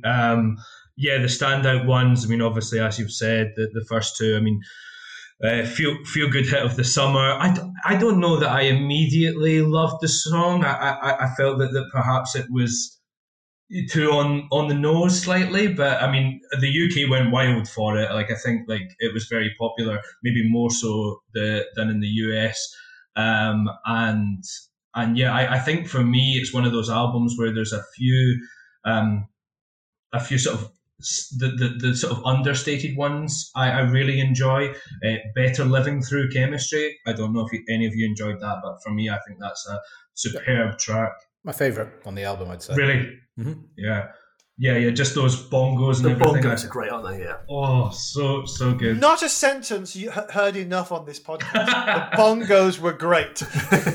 Well, that was one thing I think I found with a lot of them is when I like something in Queens of the Stone Age, there's something interesting happening in the percussion. Like they brought in some steel drums or something. It's just some random shit. And I'm like, oh, that's nice. Yeah. Oh, it sounds like, Matthew McConaughey's playing bongos in the desert. That's exactly. That's a nice addition. I mean, that's not far off some of the guests that they ended up getting on. It feels plausible to me. Yeah, totally. Or other things like Autopilot, I think, is fantastic, or Monsters in the Parasol. I think they're good tracks as well. Monsters in the Parasol is obviously that sort of robot rock. So we've had sort of desert rock, stoner rock, and then there's this other genre sort of being played with here, which sometimes is called robot rock, so this sort of staccato yeah. I was about to ask you what robot rock was. Yeah. Or accuse you of just making it up. Si, are you a big fan of robot rock? That's not what I would have presumed robot rock was more sort of techno-y stuff, but I've never heard of it as a genre. Well, think of like a staccato robot. You're like, it's got the same visual logic as math rock does. I get that. Yeah. I do have a comment about math rock later on. So we're going to mention all the subgenres, so we pretend we know what we're talking about. So Scott came into Queens of the Stone Age with the last album was Working Back. I was also Songs for the Deaf. I think was the first time I noticed them. Si, were you aware of them by this point? So Radar's a big album for me. So it came to me at a period where I was really just listening to dance music. I'd stopped listening to guitar music during Britpop because of Britpop, and I hadn't been tempted back. And then a friend of mine gave me 2 CDs. One was this. One was Relationship of Command by at the Drive-In, which was like the other big alt rock kind of album that time. And Red Star single-handedly just got me back into guitar music. It's I think it's a masterpiece. It's my favourite of their albums. It's the opener is obviously just incredible. It's what I like about it is it's an unashamed pop album in the same way that Nevermind is an unashamed pop album. The production's really pop. It's full of hooks. It's not particularly heavy, really. I mean, obviously it's got Feel Good Hit the Summer, but compared to Songs of Death, for instance, it's got a pretty light touch. It's got that just the collaborate. It's got variety, but it doesn't sound like it's having indulgent exercises like some albums. Like they'll throw in like a punk song here and there, but it'll sound like an indulgent exercise, or it'll sound like they've let the drummer write the song, or whatever it might be. Whereas this is collaborative, so it's almost like a mixtape, but yet the quality is absolutely bang on throughout.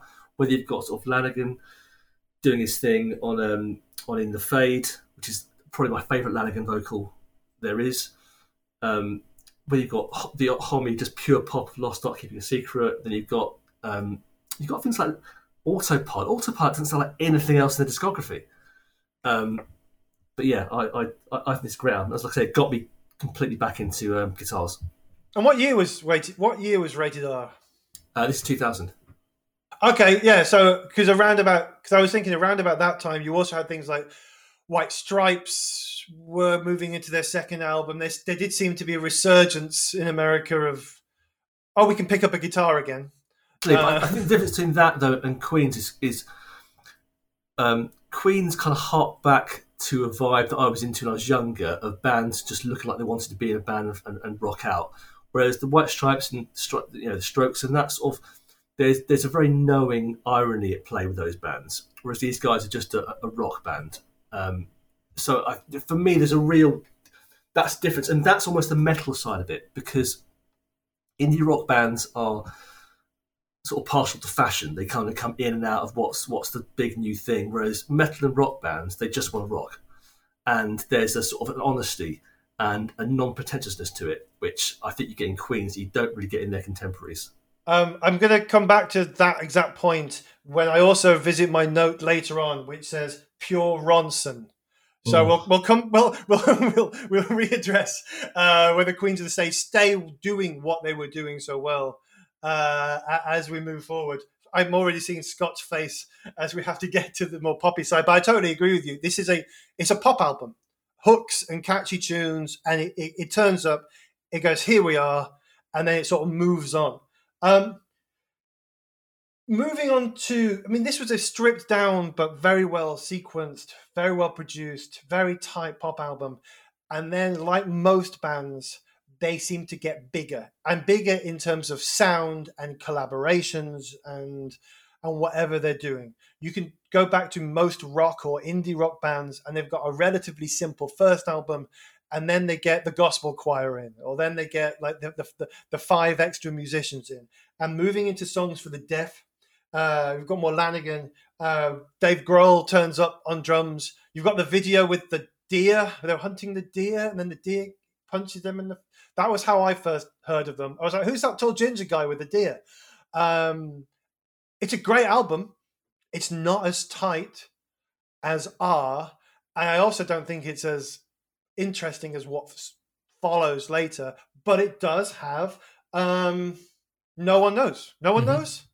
Yeah. Which was probably their proper breakthrough song in Europe, I would say. It's where I first heard them, for sure. Yeah. And Scott, this was your entrance point. How old were you? I'm being slightly patronising here. No, go for it. So that was 2002 when that was released. Don't tell me. 14. Oh, God, I wish I'd been 14 when that album came out. Well, it's so interesting. Sorry, you were 14 when Senseless Things came out. So think about what you had.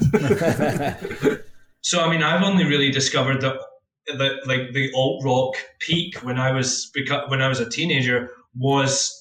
I didn't know that music moved in fashions and trends, so I was just heartbroken, sort of 6 years later when the kids that I teach we're listening to stuff that wasn't alt rock. You know, like when I started teaching in 2010, and kids that I taught were still listening to like bands that I liked, and then it was noticeable how that shift moved away. So I'm still trying to deal with the horror of not everybody being into alt rock. Yeah, so Scott, you wait about 18 years and it'll all come back. I'm currently teaching 13, 14-year-olds who are wearing blue denim flares, long white hoodies under short sleeve t-shirts, Nirvana t-shirts. I mean, it really looks like 1991. I mean, you've got to wait a while, but at some point you'll have your moment. And if you don't change, you'll be cool for exactly 6 months. When they suddenly realize you were slightly ahead of their fashion. The rest of the time, you're an embarrassing old twat. So we're in the middle of Songs for the Deaf. This is where I came into them. This is where you came into them, Scott. Nick, any more love for them at this point? I liked the single. I mean, I remember at the time thinking, well, this is interesting, but it didn't excite me enough to investigate further. I was happy for it to just be there. But that was a little bit why I was sort of thinking the albums would excite me more when I first got round to listening to them all. Because I knew that was an interesting song, especially at the time. I think it was one of those songs when it came out, it felt a bit different. And it felt, even though it was that slightly arched back to basics rock, there was something about it that was appealing. Yeah, there was rock cliche after rock cliche, but it does seem to I work. think at the time there was something quite exciting about that kind of like, this is straight down the line, rock cliche, and we don't give a fuck. And I was like, okay, I can get on board with that. But it turns out I didn't really. So, I mean, how did this follow on for you nicely? I mean, Rated R brought you back into guitar-based music. Did this one keep the love alive, or? So yeah, I mean, at this point, I was kind of my taste changed. I was back into guitars, full stop. So, but it was this is the classic one of this is the eagerly wasted album that comes out after you've already got into something. You have those kind of when you get into band. There's the one you go backwards to, and the one is the one that comes out, and it either goes like that, or it's the start of the end for you. But I mean, I love this album, but to me, it's a different band. Rated R is obviously it's Homie's kind of that's his baby, but it's more like he's sort of directing the choir a little bit. And getting people and putting, he's almost like he's an editor as much as he is a creator on it. Whereas this, it's like it's a band, it's a supergroup basically. It's a Screaming Tree, a Nirvana, a dwarf, and as in the band dwarves. I don't mean like one of them's literally small. I thought we were on Lord of the Rings again. And you can tell that's their vision for it. Because when you get the album, it just has these sort of four sort of like arty pictures of the four members, and so they're a gang, and that's kind of the deal. And it sounds completely different. It's when it came out, the sound of it is what blew me away. The drums are just incredible, and I know you're bound to say that because it's Grohl, but it's a drumming album. It's the drums that drive the whole thing. So I've got criticisms of it, but either way, when it came out, it blew me away. No, totally. So, I mean, would you say that it was an attempt at a super group a little bit? I think even at the time that was sort of something I was aware of about them, that they were a kind of super group. I think of the lineups, this was the one that was most regarded as the kind of super group for sure. Yeah. Did they ever have the same lineup for more than one album as Queens? No, they barely had the same lineup for like half an album. That's interesting that you remember those four. I know exactly what you're talking about.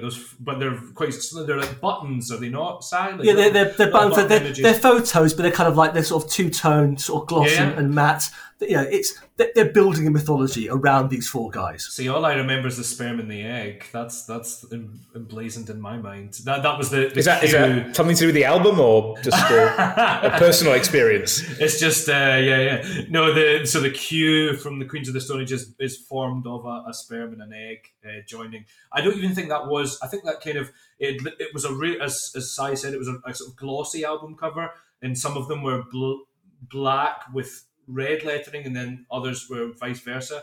But you could kind of fold it out and whatever, and there was another sort of I learned a new word when I did research for this. Bident Oh, what's that mean? Any guesses what a bident is? Well, a bident. So like a Joe Biden.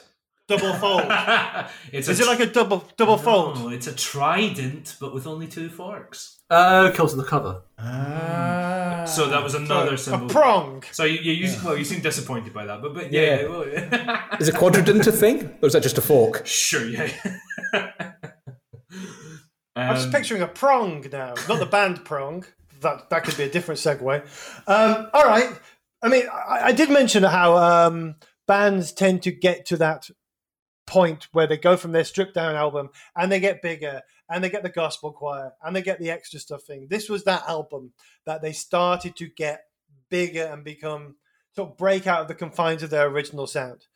We talked a little bit, or Sai talked a little bit, how previous albums, they're all Homme. You can tell this is Homme. What other influences do you think came to play with this? Was it just, I mean, we talked about the drums, but was Dave bringing his own drumming, or was he drumming as Joshy, as Homme wanted? So there's a really good behind the scenes video of my absolute fucking favourite song from the album, which is A Song for the Dead, not Songs for the Deaf, but A Song for the Dead. It's must be about track 6, something like that. And it's my favourite. One with a ridiculous intro. Exactly, yeah, exactly. So Dave Grohl is drumming, and Josh Homme is sort of telling them in this really like untechnical language, you know, like, so Dave Grohl's like and he's like, no, don't do a fucked up one, do like a splashy one and then go into a fucked up one or whatever. So actually you really get a lovely insight in that little video clip that Grohl is absolutely bringing it like I believe the God he is, but it's still Homme at the helm. It's absolutely still him. He's the one that asks for more dread. Well, yeah, he is. He's totally the one asking for more dread. Okay, I think this is probably a good time to move on to Lullabies, which was the next one and had, I believe, you can correct me in a minute if I'm wrong, a fairly mixed response as a follow up. I'm going to put my cards on the table. This was my favorite one. Oh, okay. Absolutely, this is my favorite one. I'm going to be slightly pretentious. And after telling somebody to put their phone on mute, whoever it is, I'm going to say the words Dickensian menace. There's this sort of playful, was it track 3? It almost sounds like a Jack the Ripper-esque soundtrack. It does occasionally sound like it could be on the Peaky Blinders soundtrack, but that's more of a sort of thing about the atmosphere to it. But it is atmospheric. It has some amazing tracks. It bounds along in this sort of playful, dark, almost like a story concept. And for me, it was a lot more interesting than just a rock album. The one before was a rock album, and this one was, this is going somewhere. Is it Everybody Knows That You're Insane? Was that the track that you felt that was... Go on. Nick's going to say something while I seamlessly look at the track. I'm going to go, or it'll be Burn the Witch. It just felt like a really good point to lean in and say, I didn't like it. Yeah, go. Go on, Nick. Everybody knows that you're in... Yeah. Oh, no, that's my notes, and I made notes. They say, more of the same. Well, you're not in good company there, because I think that people felt that it was, I think what you're describing, so the Songs for the Deaf was the anticipated, having shown that they knew what they were doing in Rated R, the anticipated album, and then it's, whatever the cliche is, the difficult sort of second album in terms of after the breakthrough. So yeah, I think people felt that it was lacking. That I find odd, because you've got Burn the Witch, In My Head, and Little Sister as 3 tracks in a row, and they are fucking great rock tracks. They sound like great Queens of the Stone Age tracks for somebody who's not a massive Queens of the Stone Age fan. They sound like, and they're a great 1, 2, 3 punch right in the middle of the album. And I just think they're ace. And they're broody, they're menacing, they're playful. It's really, really, really cool. For people listening at home, I was just about to say the words "the Captain" because Sai has "the Captain" as his Zoom name. So if I slip up at some point, that's why. So Captain Sai, how are you with the concept of this album? It's definitely going down a different path. I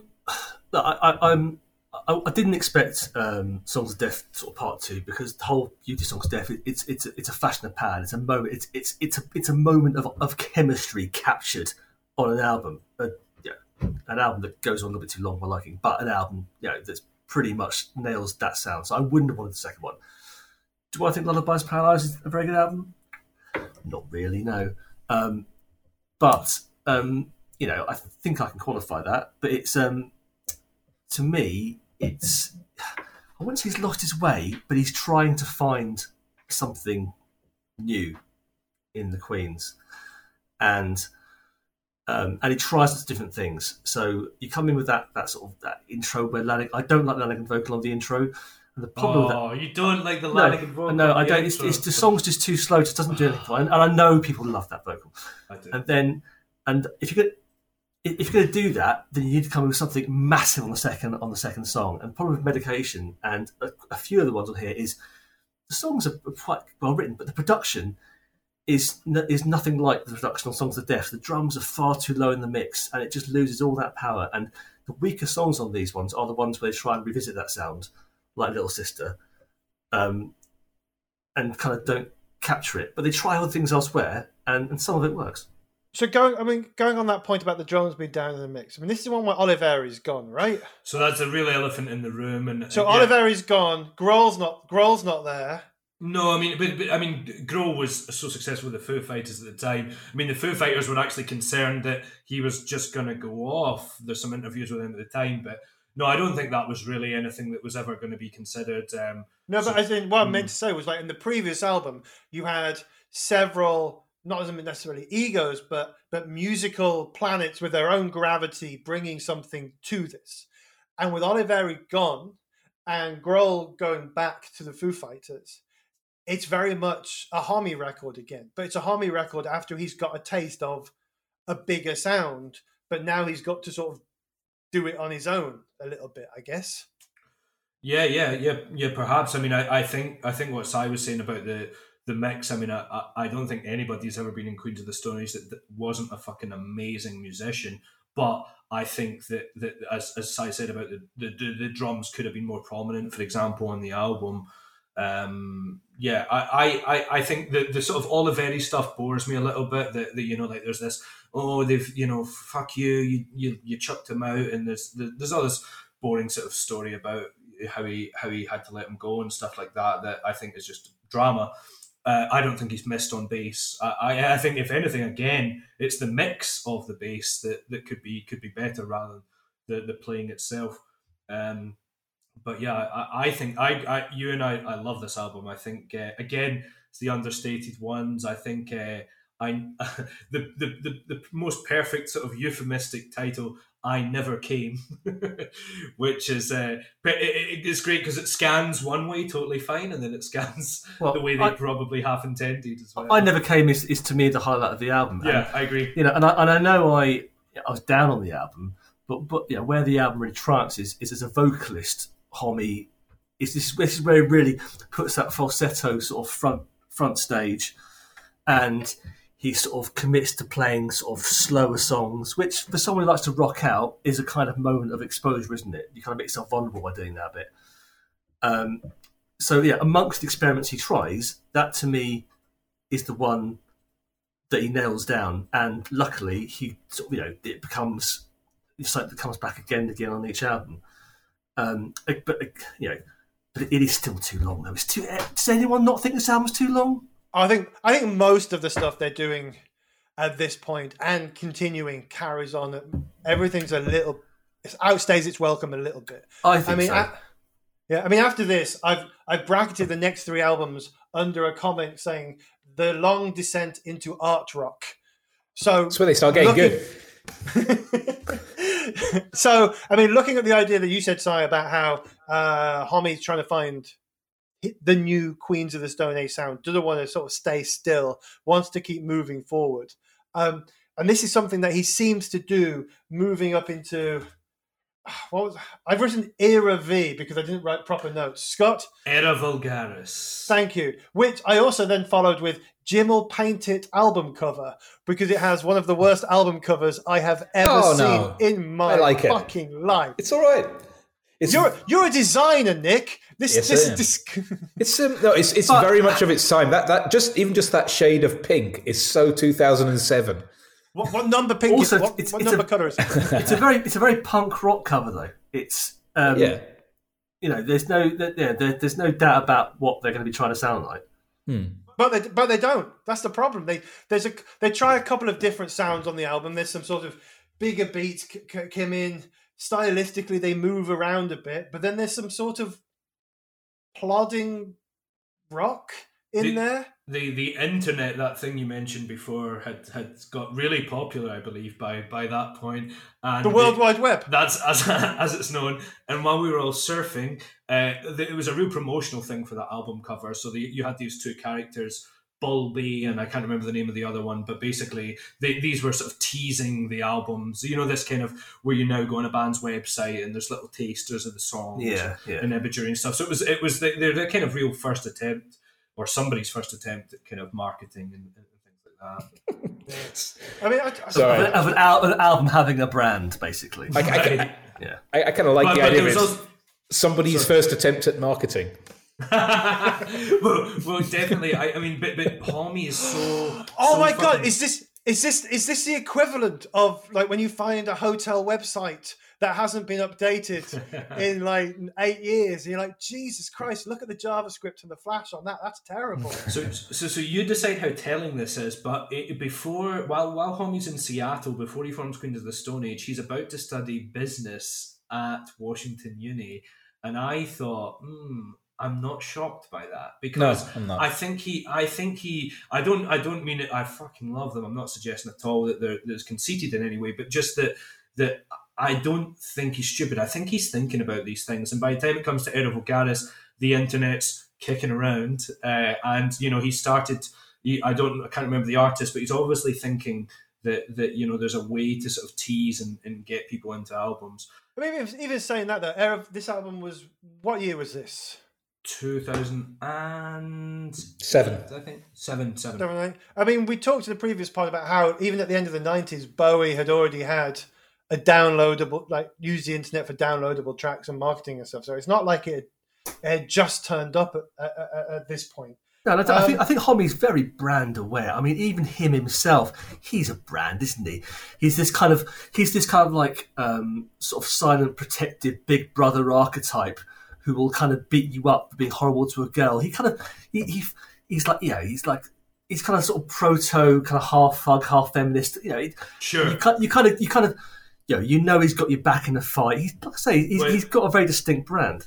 Yeah, when he's got a gay brother, and it was definitely that kind of thing. Like I'm the sort of macho guy that's going to beat the shit out of. Exactly, he's your bully's worst nightmare. Yeah. Yeah. However, saying that, now you said he could have studied business at uni.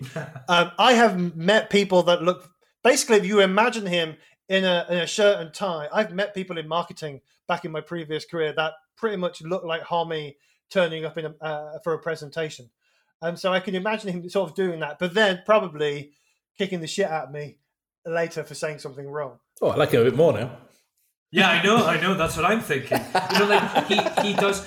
Honestly, like I found it hard watching some of the live stuff at times when he can get slightly antagonistic with the crowd, but and on the other hand, I'm like, how the fuck would any of my friends and I deal with somebody throwing like cups of piss over us? Fucking bands shouldn't have to put up with this shit. Oh, I'd have struck off. Right, so exactly. So why shouldn't you get fucking annoyed when people are throwing shit and stuff like that? That's fucking disrespectful. But he is essentially the politically correct principal from South Park, though, isn't he? Oh yeah, he is principal. He's principal Victoria. Yeah. Oh no, yeah, PC principal. PC principal is amazing. I've got a couple of other notes. I do not consent to this opinion. Nor do I if he's listening. If he's listening, yeah, he's a total twat, says me, Nick Hilditch. He doesn't know. We all sound the same. Okay, I've got a couple of more notes. I mean, we've got like, I'm designer, Yes. I keep Actually, I wanting like to say that. I keep. Is that because Wrong. you are a designer? I think that's an absolute turd of a track. Really? Yeah. You see, but this is where I start liking him.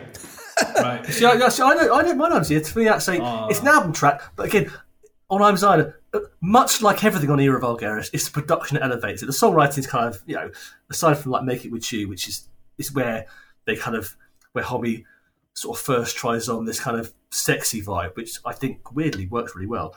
But I'm Designer is another one that just, without the production, it probably wouldn't be much, but the production really elevates it, as it does loads of songs on here. I was going to mention... For me, that one sounds a bit more like Battles. That was the first time I heard they sound like math rock come in. Yeah. I even in my notes, I started name-checking bands that you wouldn't at all expect to associate with Queens of the Stone Age. And next to I'm Designer... Trent Reznor, isn't he? Franz Ferdinand next to I'm Designer. But not just that, when I was listening to it, the bit where I kind of perked up, I thought, oh, this sounds interesting, was definitely one that was probably tagged on later, because it was a Hot Chip remix of I'm Designer on the Spotify version of it. Love it. It's great. Not so much, but I just, as I think we'll discuss at the end, there's a delicate balance here, and I feel that that track went too much. There wasn't enough guitar for. Well, this is the weird thing, right? When you're kind of like immersing in a band that you're not that into, and then you start finding that you like the albums that the people who love the band don't like. And I'm not saying I love these albums. This is the things you're thinking, right? They're neither really loved by the fans, and then people who don't particularly enjoy the band is like, okay, this is all right. I could listen to this.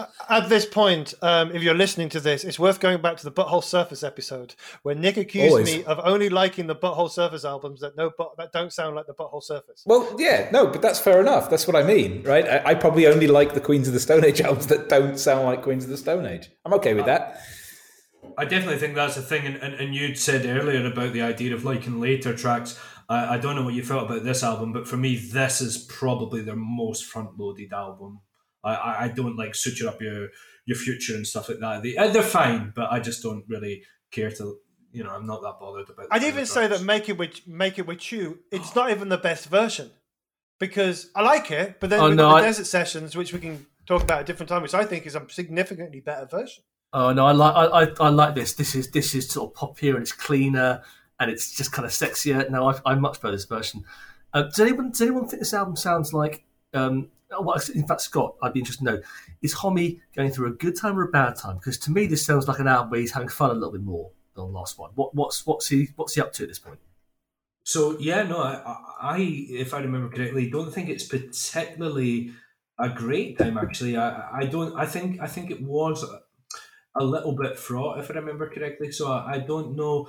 So he's definitely he's happy with the sort of how he's going to present the album. We've talked about the album art and stuff like that. He's got Trent Reznor plays on the self-titled track that doesn't make it to the many versions of the album. See, I've got a theory on this. I think Reznor's all over this album, and if you listen to those vocal harmonies on "Turning the Screw," that could be a Nine Inch Nails song. It doesn't sound anything like Queen's album. It's too slow for Queen's. Yeah. Like I said, the vocal, and I don't know if he was on there and has like produced himself off it or something. It wouldn't be the first time because he did that with 1,000 Homo DJs, the Al Jorgensen offshoot where he was on there, the record label kicked off, so they took him off and they just basically someone else did the same vocal. I wonder if he's kind of been on here and then been removed again. Well, I mean, maybe he was on here because definitely in the next album, which we'll move on to, there's more of everybody, but there's definitely a lot. There's more of Trent Reznor when we move into like Clockwork. I know that Era Vulgaris was the last on the label, right? And then he had a near-death experience, and they also ended up at Matador. I mean, I don't think those two things are related, but moving into the next album, he had his near-death experience. So the big, strong man who's going to kick your ass for saying something to one of his friends is suddenly vulnerable. They go back to a smaller label, Matador, release like Clockwork. What, 4 years? 4 years later? Six. Something like that. 6 years later. And then, obviously, as you do, gets Elton John on, because, Is Elton John on there? I didn't notice that. Wow. On the keys on Fairweather Friends. Yeah. Brilliant. You didn't notice him by his subtle ivory tinkling? Well, I guess it's just so unexpected. It just, and there was probably the bit that he started to go. Well, that's probably what it'd take for me to notice. But yeah, on the new, so we got this new album. We got this album on Matador. It's got Trent Reznor all over it on several tracks. It's got Sir Elton John. It's got protege Alex Turner of the Arctic Monkeys, which must have made you happy, Scott. Oh, fucking disgusting. Scott has opinions about the Arctic Monkeys. Wow. Which I have been exposed to these opinions many a time. But like, we'll get him back for the Arctic Monkeys episode for sure. Please, Scott, promise right now you can come back for the Arctic Monkeys one. You can swear. I mean, if you want just antagonistic person, I'm more than happy. You see, interestingly, I consider Like Clockwork an album that goes along with Humbug by Arctic Monkeys. They're both, to me, they're companion albums, I think. You the only one I know is the most recent one I know is the sort of loungy one. Is that the most? No. So Humbug's one is produced by Homme, that they released at the same time, and it's like, well, spoilers. Right. I think of Like Clockwork. It's like Clockwork, but not boring. All right. Hold on. This, I'm coming out swinging for this fucking album. Excellent. I absolutely fucking love it. Oh, I feel more comfortable when saying this is my favourite Queens of the Stone Age album. I didn't expect anyone to agree with me on that, though. No, you bunch of Q reading balls. No, absolutely wrong. It's great. It's Mojo magazine, man. I mean, I may have been wrong when I said that the previous album, Homme, was in a dark place. Like definitely by this one, he is. There's this mystery. So when I read the biography, it was still the accepted line that he'd had some sort of cardiac arrest or something like that. But it's, if you delve deeper, it turns out that probably it was some sort of alleged drug-related incident. Scott, I think it's fine. You can generally allude to rock stars having drug incidents without having to pussyfoot around it. I don't think their lawyers are going to sue us. He's 6'4" and fucking massive. Do you reckon when they're recording Feel Good Hit of the Summer, do you reckon they're like, our mums might know we take drugs now? They might. Per downer, something my uncle takes. So I think Sai's absolutely wrong. This is a great album. I think I want to do a playlist of songs where significant others convinced the lead singer to put the track on the album, and it's one of the best ones. The Vampire of Time and Memory is one of those on the album, and that was now I think ex-wife Brody Dow that convinced him to stick it on there. But I think it's great. But for me I think it's all hits all the way through, but for me, the Eye Appear Missing and then the coda afterwards with the self-titled track, I think is just sublime musicianship. Okay. Debate me. And for you, Scott, as a Queens of the Stone Age and Kyuss fan, where does this sit in your best albums ranked? Yeah, totally. Listicle. It's my second favourite. If I was only brave enough to suggest that it was better than Songs for the Deaf. It is. Okay.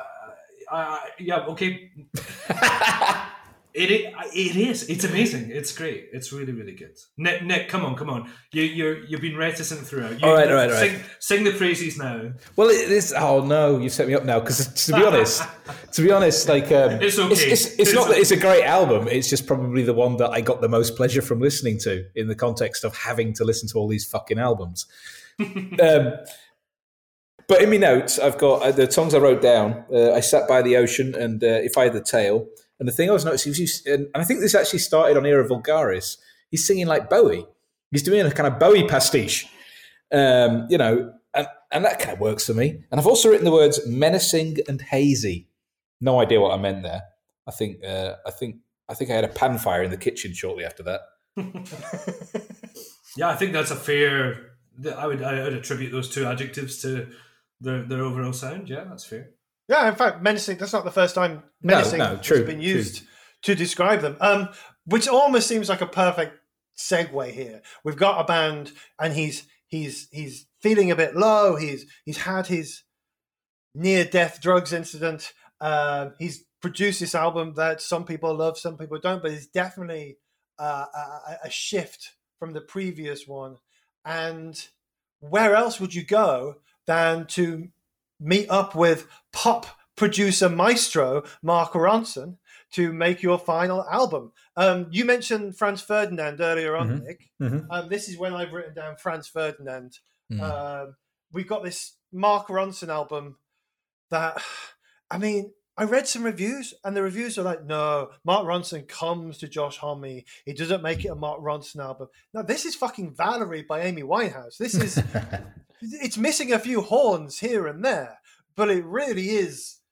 I mean, it's brave. I'd say it's a brave album, and it is a sort of Queens of the Stone Age sexy disco album, if that's what he was trying to do. That's a perfect description of it. Yeah. All right, let's finish there. See you next week. I need to throw some daggers at it. Wait.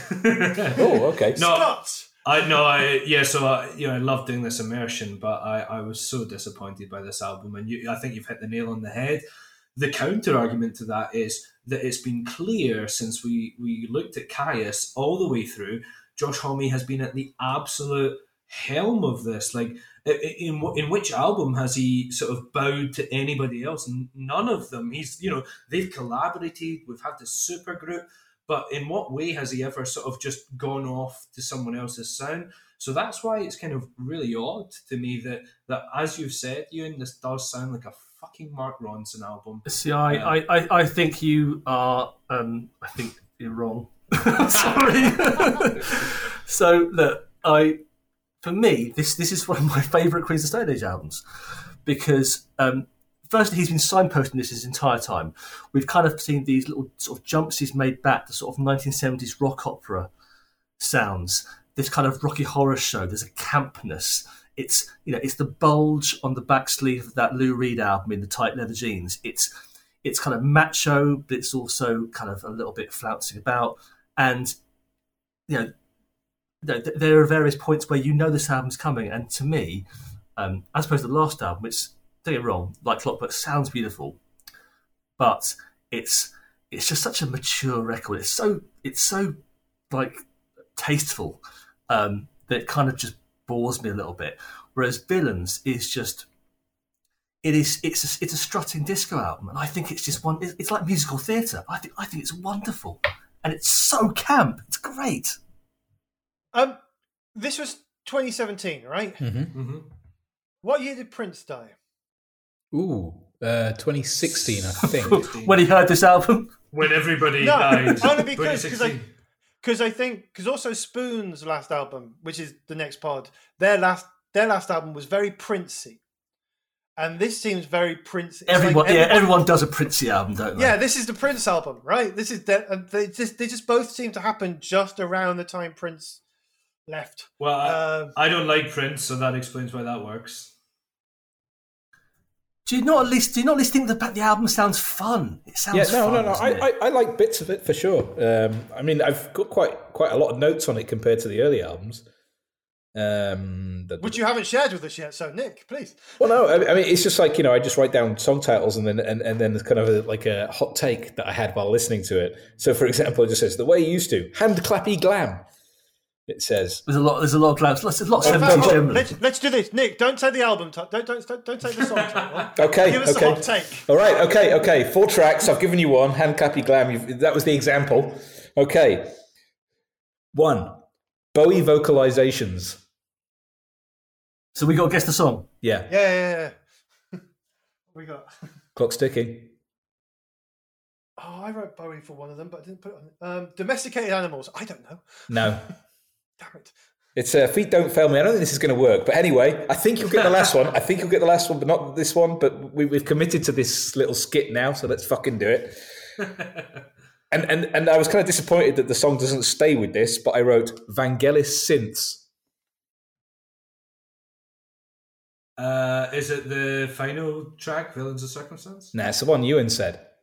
Domesticated Animals. It starts with big Vangelis synths and then completely goes somewhere else, which was a bit I disappointing. could play the same game. Wait. Here's my hot take on one of the songs. Choose which one. Really annoying fucking electronic horns. Ooh. Oh, the entire album. Okay, so last one. Let's see if anyone fucking gets this. Rockabilly Swing. Yes. Oh, Head Like a Haunted House. Yeah. I love that track. That was good. But then that's fucking ticking my boxes. That's like 80s Matchbox Beeline Disaster, isn't it? That song. Yeah. No, not for me. My hot take on Fortress, which I believe is a song for his daughter, was fucking Disney. It sounds like Disney. I mean, like Sai, you said, like I don't want a flounce. I like a flounce. We all like a flounce. Let's flounce now. Let's flounce together. We're flouncing. But for me, like I don't want to hear that. It was. I really bought into the cheesy sentiment. But again, it's very Brad, isn't it? It's very homey. I'm going to look after you. I'm made of rock. It's that kind of vibe. It's also pretty much a retread of is it Into the Hollow on Era Vulgaris? Yeah.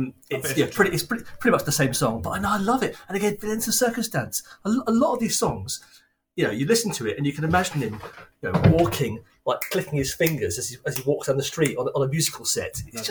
That's it. I will defend. Yeah, I totally admit the final track, the Villains of Circumstance. That is a great track, and the opener's fun if you like that kind of thing. But Villains of Circumstance, I think, is brilliant. Now I've got this sort of image in my head now of, how you used to watch all the sort of, old American movies, and the trope would be the sort of the strong, silent father figure in the 1950s, 60s who did stuff in the war, and was very strong, and he's very silent. Sometimes they have a bit of a midlife crisis, occasionally, and I'm imagining Josh Homme in the last two albums as being this strong, cool one from the past, leather jacket, motorbikes, desert, etc. Then he sort of, I'm the strong, silent one with my daughter and with my family, and just occasionally puts on leather trousers and goes to the disco. Once again, I do not consent to any opinions negative about Josh Homme, and don't beat me up, please. So we have looked at briefly Caius and then 7 Queens of the Stone Age albums. There has been a thread throughout them, definitely, as you say, Si. I mean, the sound doesn't spectacularly change. You can see things coming. Personally, I think he sort of not so much lost his way, but did that thing Bowie tried to do a bit during the 80s of constantly trying to do the next thing, but not always needing to. I didn't really enjoy the latter couple. I was definitely more in the middle. That was me. We all seem to have a different favourite album. Which is, I think that's a good sign when you do a band between us, we've probably got their whole discography covered in favourites. Well, I'm Lullabies. What? Yeah, weirdo. Like Clockwork. I'm Richard. Scott? And yeah, I think Lullabies is great, but I feel like I can't betray Songs for the Deaf, so I'll go with the... Oh, there you go. Wait, that's a good sign. That's a healthy band right there. Yeah. Wait, was there anyone... I mean, they're shit, obviously. But... So we start on R. We've got Songs for the Deaf. We've got Lullabies. I mean, we're pretty much spread throughout the era. Yeah, that's pretty good.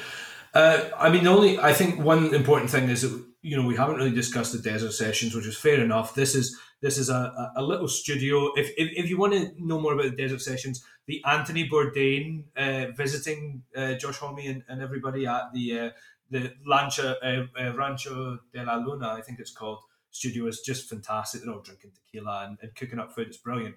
Nice. And this is where they come up with a lot of the sounds that then make it onto the albums. And that's the last we've heard of them so far. So it was the last couple of sessions were that Homme released, and that was last year. And there's a brief summary. How many different ones have been released? So the last ones that they put out, I think, were 11 and 12. I'll just check that, but they were kind of hard to obtain, and now only on Spotify you can find like the last 2 or the last 4. And it seems like there's fewer than there was on Spotify. I'm sure I listened to some of them previously, and now I went to look for them and they just weren't there. So the one they put out last year was 11 and 12, and 9, that's there. 9 and 10 is now on Spotify, but the other ones are harder to find. I've listened to them all. Great. They're not Queens of the Stone Age. You can see why it's not the canon Queens of the Stone Age. And who's the roll call of people that we've got? People like Polly Harvey. Who else? The fucking comedian that I didn't know was a musician that you like. The guy, the toast Matt guy. Berry. Yeah. Oh, wow. Matt I Berry. think Ween are on there as well, aren't they? Don't Ween turn up? I think sure. Wait, Matt Berry's on it. I mean, Matt Berry's got an acid jazz album out now. So. I don't know, Matt Berry and Queens of Stone Age sounds like something I could get on board with. That was the last one. If you check out the last one, he's on there. Yeah. But a great. I'm just looking. Yeah, so obviously the usuals are there that were in the band to begin with, and then you've got Lanigan. Yeah, Ween. I think are there. Okay. Many. So there was lots of side projects. I mean, there's too many to mention. There's also various offshoots that Josh Homme did throughout his career. He was with the Eagles, the death metal guy, at some point, and he was also He's played with the Eagles of Death Metal, hasn't he? Played with He's Eagles a of Death drummer. Metal, but then there was also the one he did with them. What was Them Crooked Vulture. So that was John Paul Jones and Dave That's the Grohl. That's a great album. It's pretty thick. Listening. It takes maybe a couple of playthroughs, but it is a great album. You're a fan, Si? Yeah, I think it's a really annoying thing that these journalists say. It's the spiritual successor to Songs of the Deaf. In the fact that it's, it is like it's him sounding like he's in a rock band for the first time since then. But maybe we should stop thinking of Josh Homme as a rock guy. I mean, he was a rock guy, and his last few albums are deviations from pure rock, right? He's pop rock. I mean, there's nothing wrong with being a poppy rock person. I mean, he writes tunes.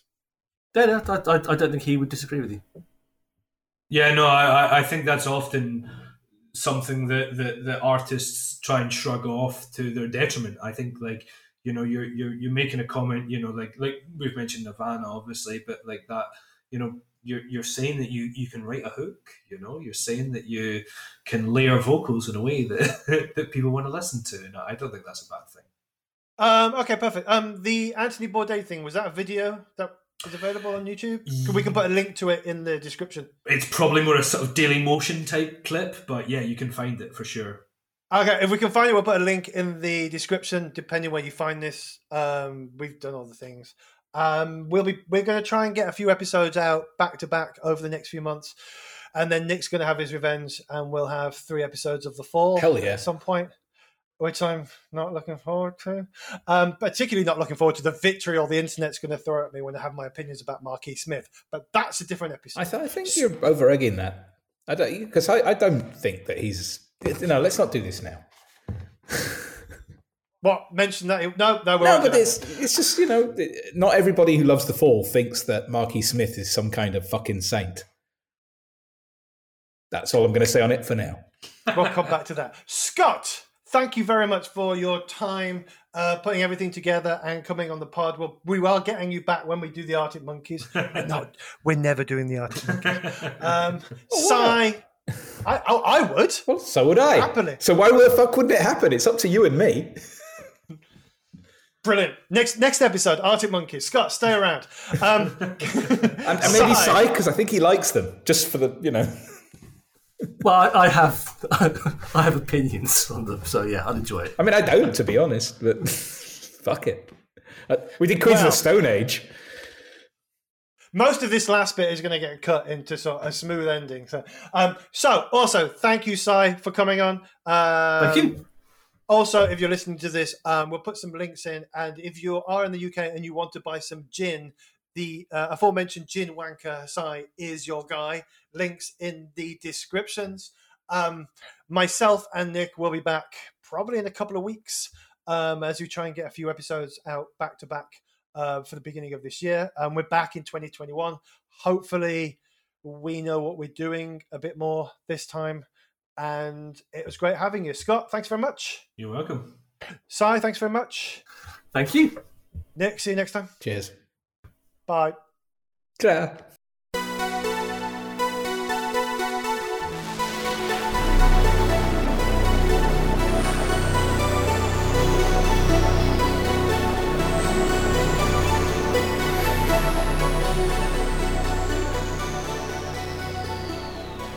Well, there you go. That was Queens of the Stone Age. I hope you learned something besides how to pronounce Caius and Josh Homme. Thank you to yet another excellent curator in the shape of Scott Donald, who genuinely seems concerned that Josh is going to seek him out and kick the shit out of him, and this despite his obvious, genuine fandom. Thanks also to Cy Sharp, founder of the Nautilus Smugglers Club, which you can find at nautilusbar.uk, and I know I'd join if they delivered to Budapest, but frankly, since Brexit, nobody does anymore. Thanks for that, Brexit wankers. Thanks also to my rambunctious co-host Ewan for his boundless enthusiasm and tireless work with the podcast Scissors, and to Jonathan Fisher for our theme tune. We hope you'll join us again soon for the next episode of the Temp Fans podcast, but until then, I'm Nick Hilditch, and I realise you're mine, indeed a fool am I.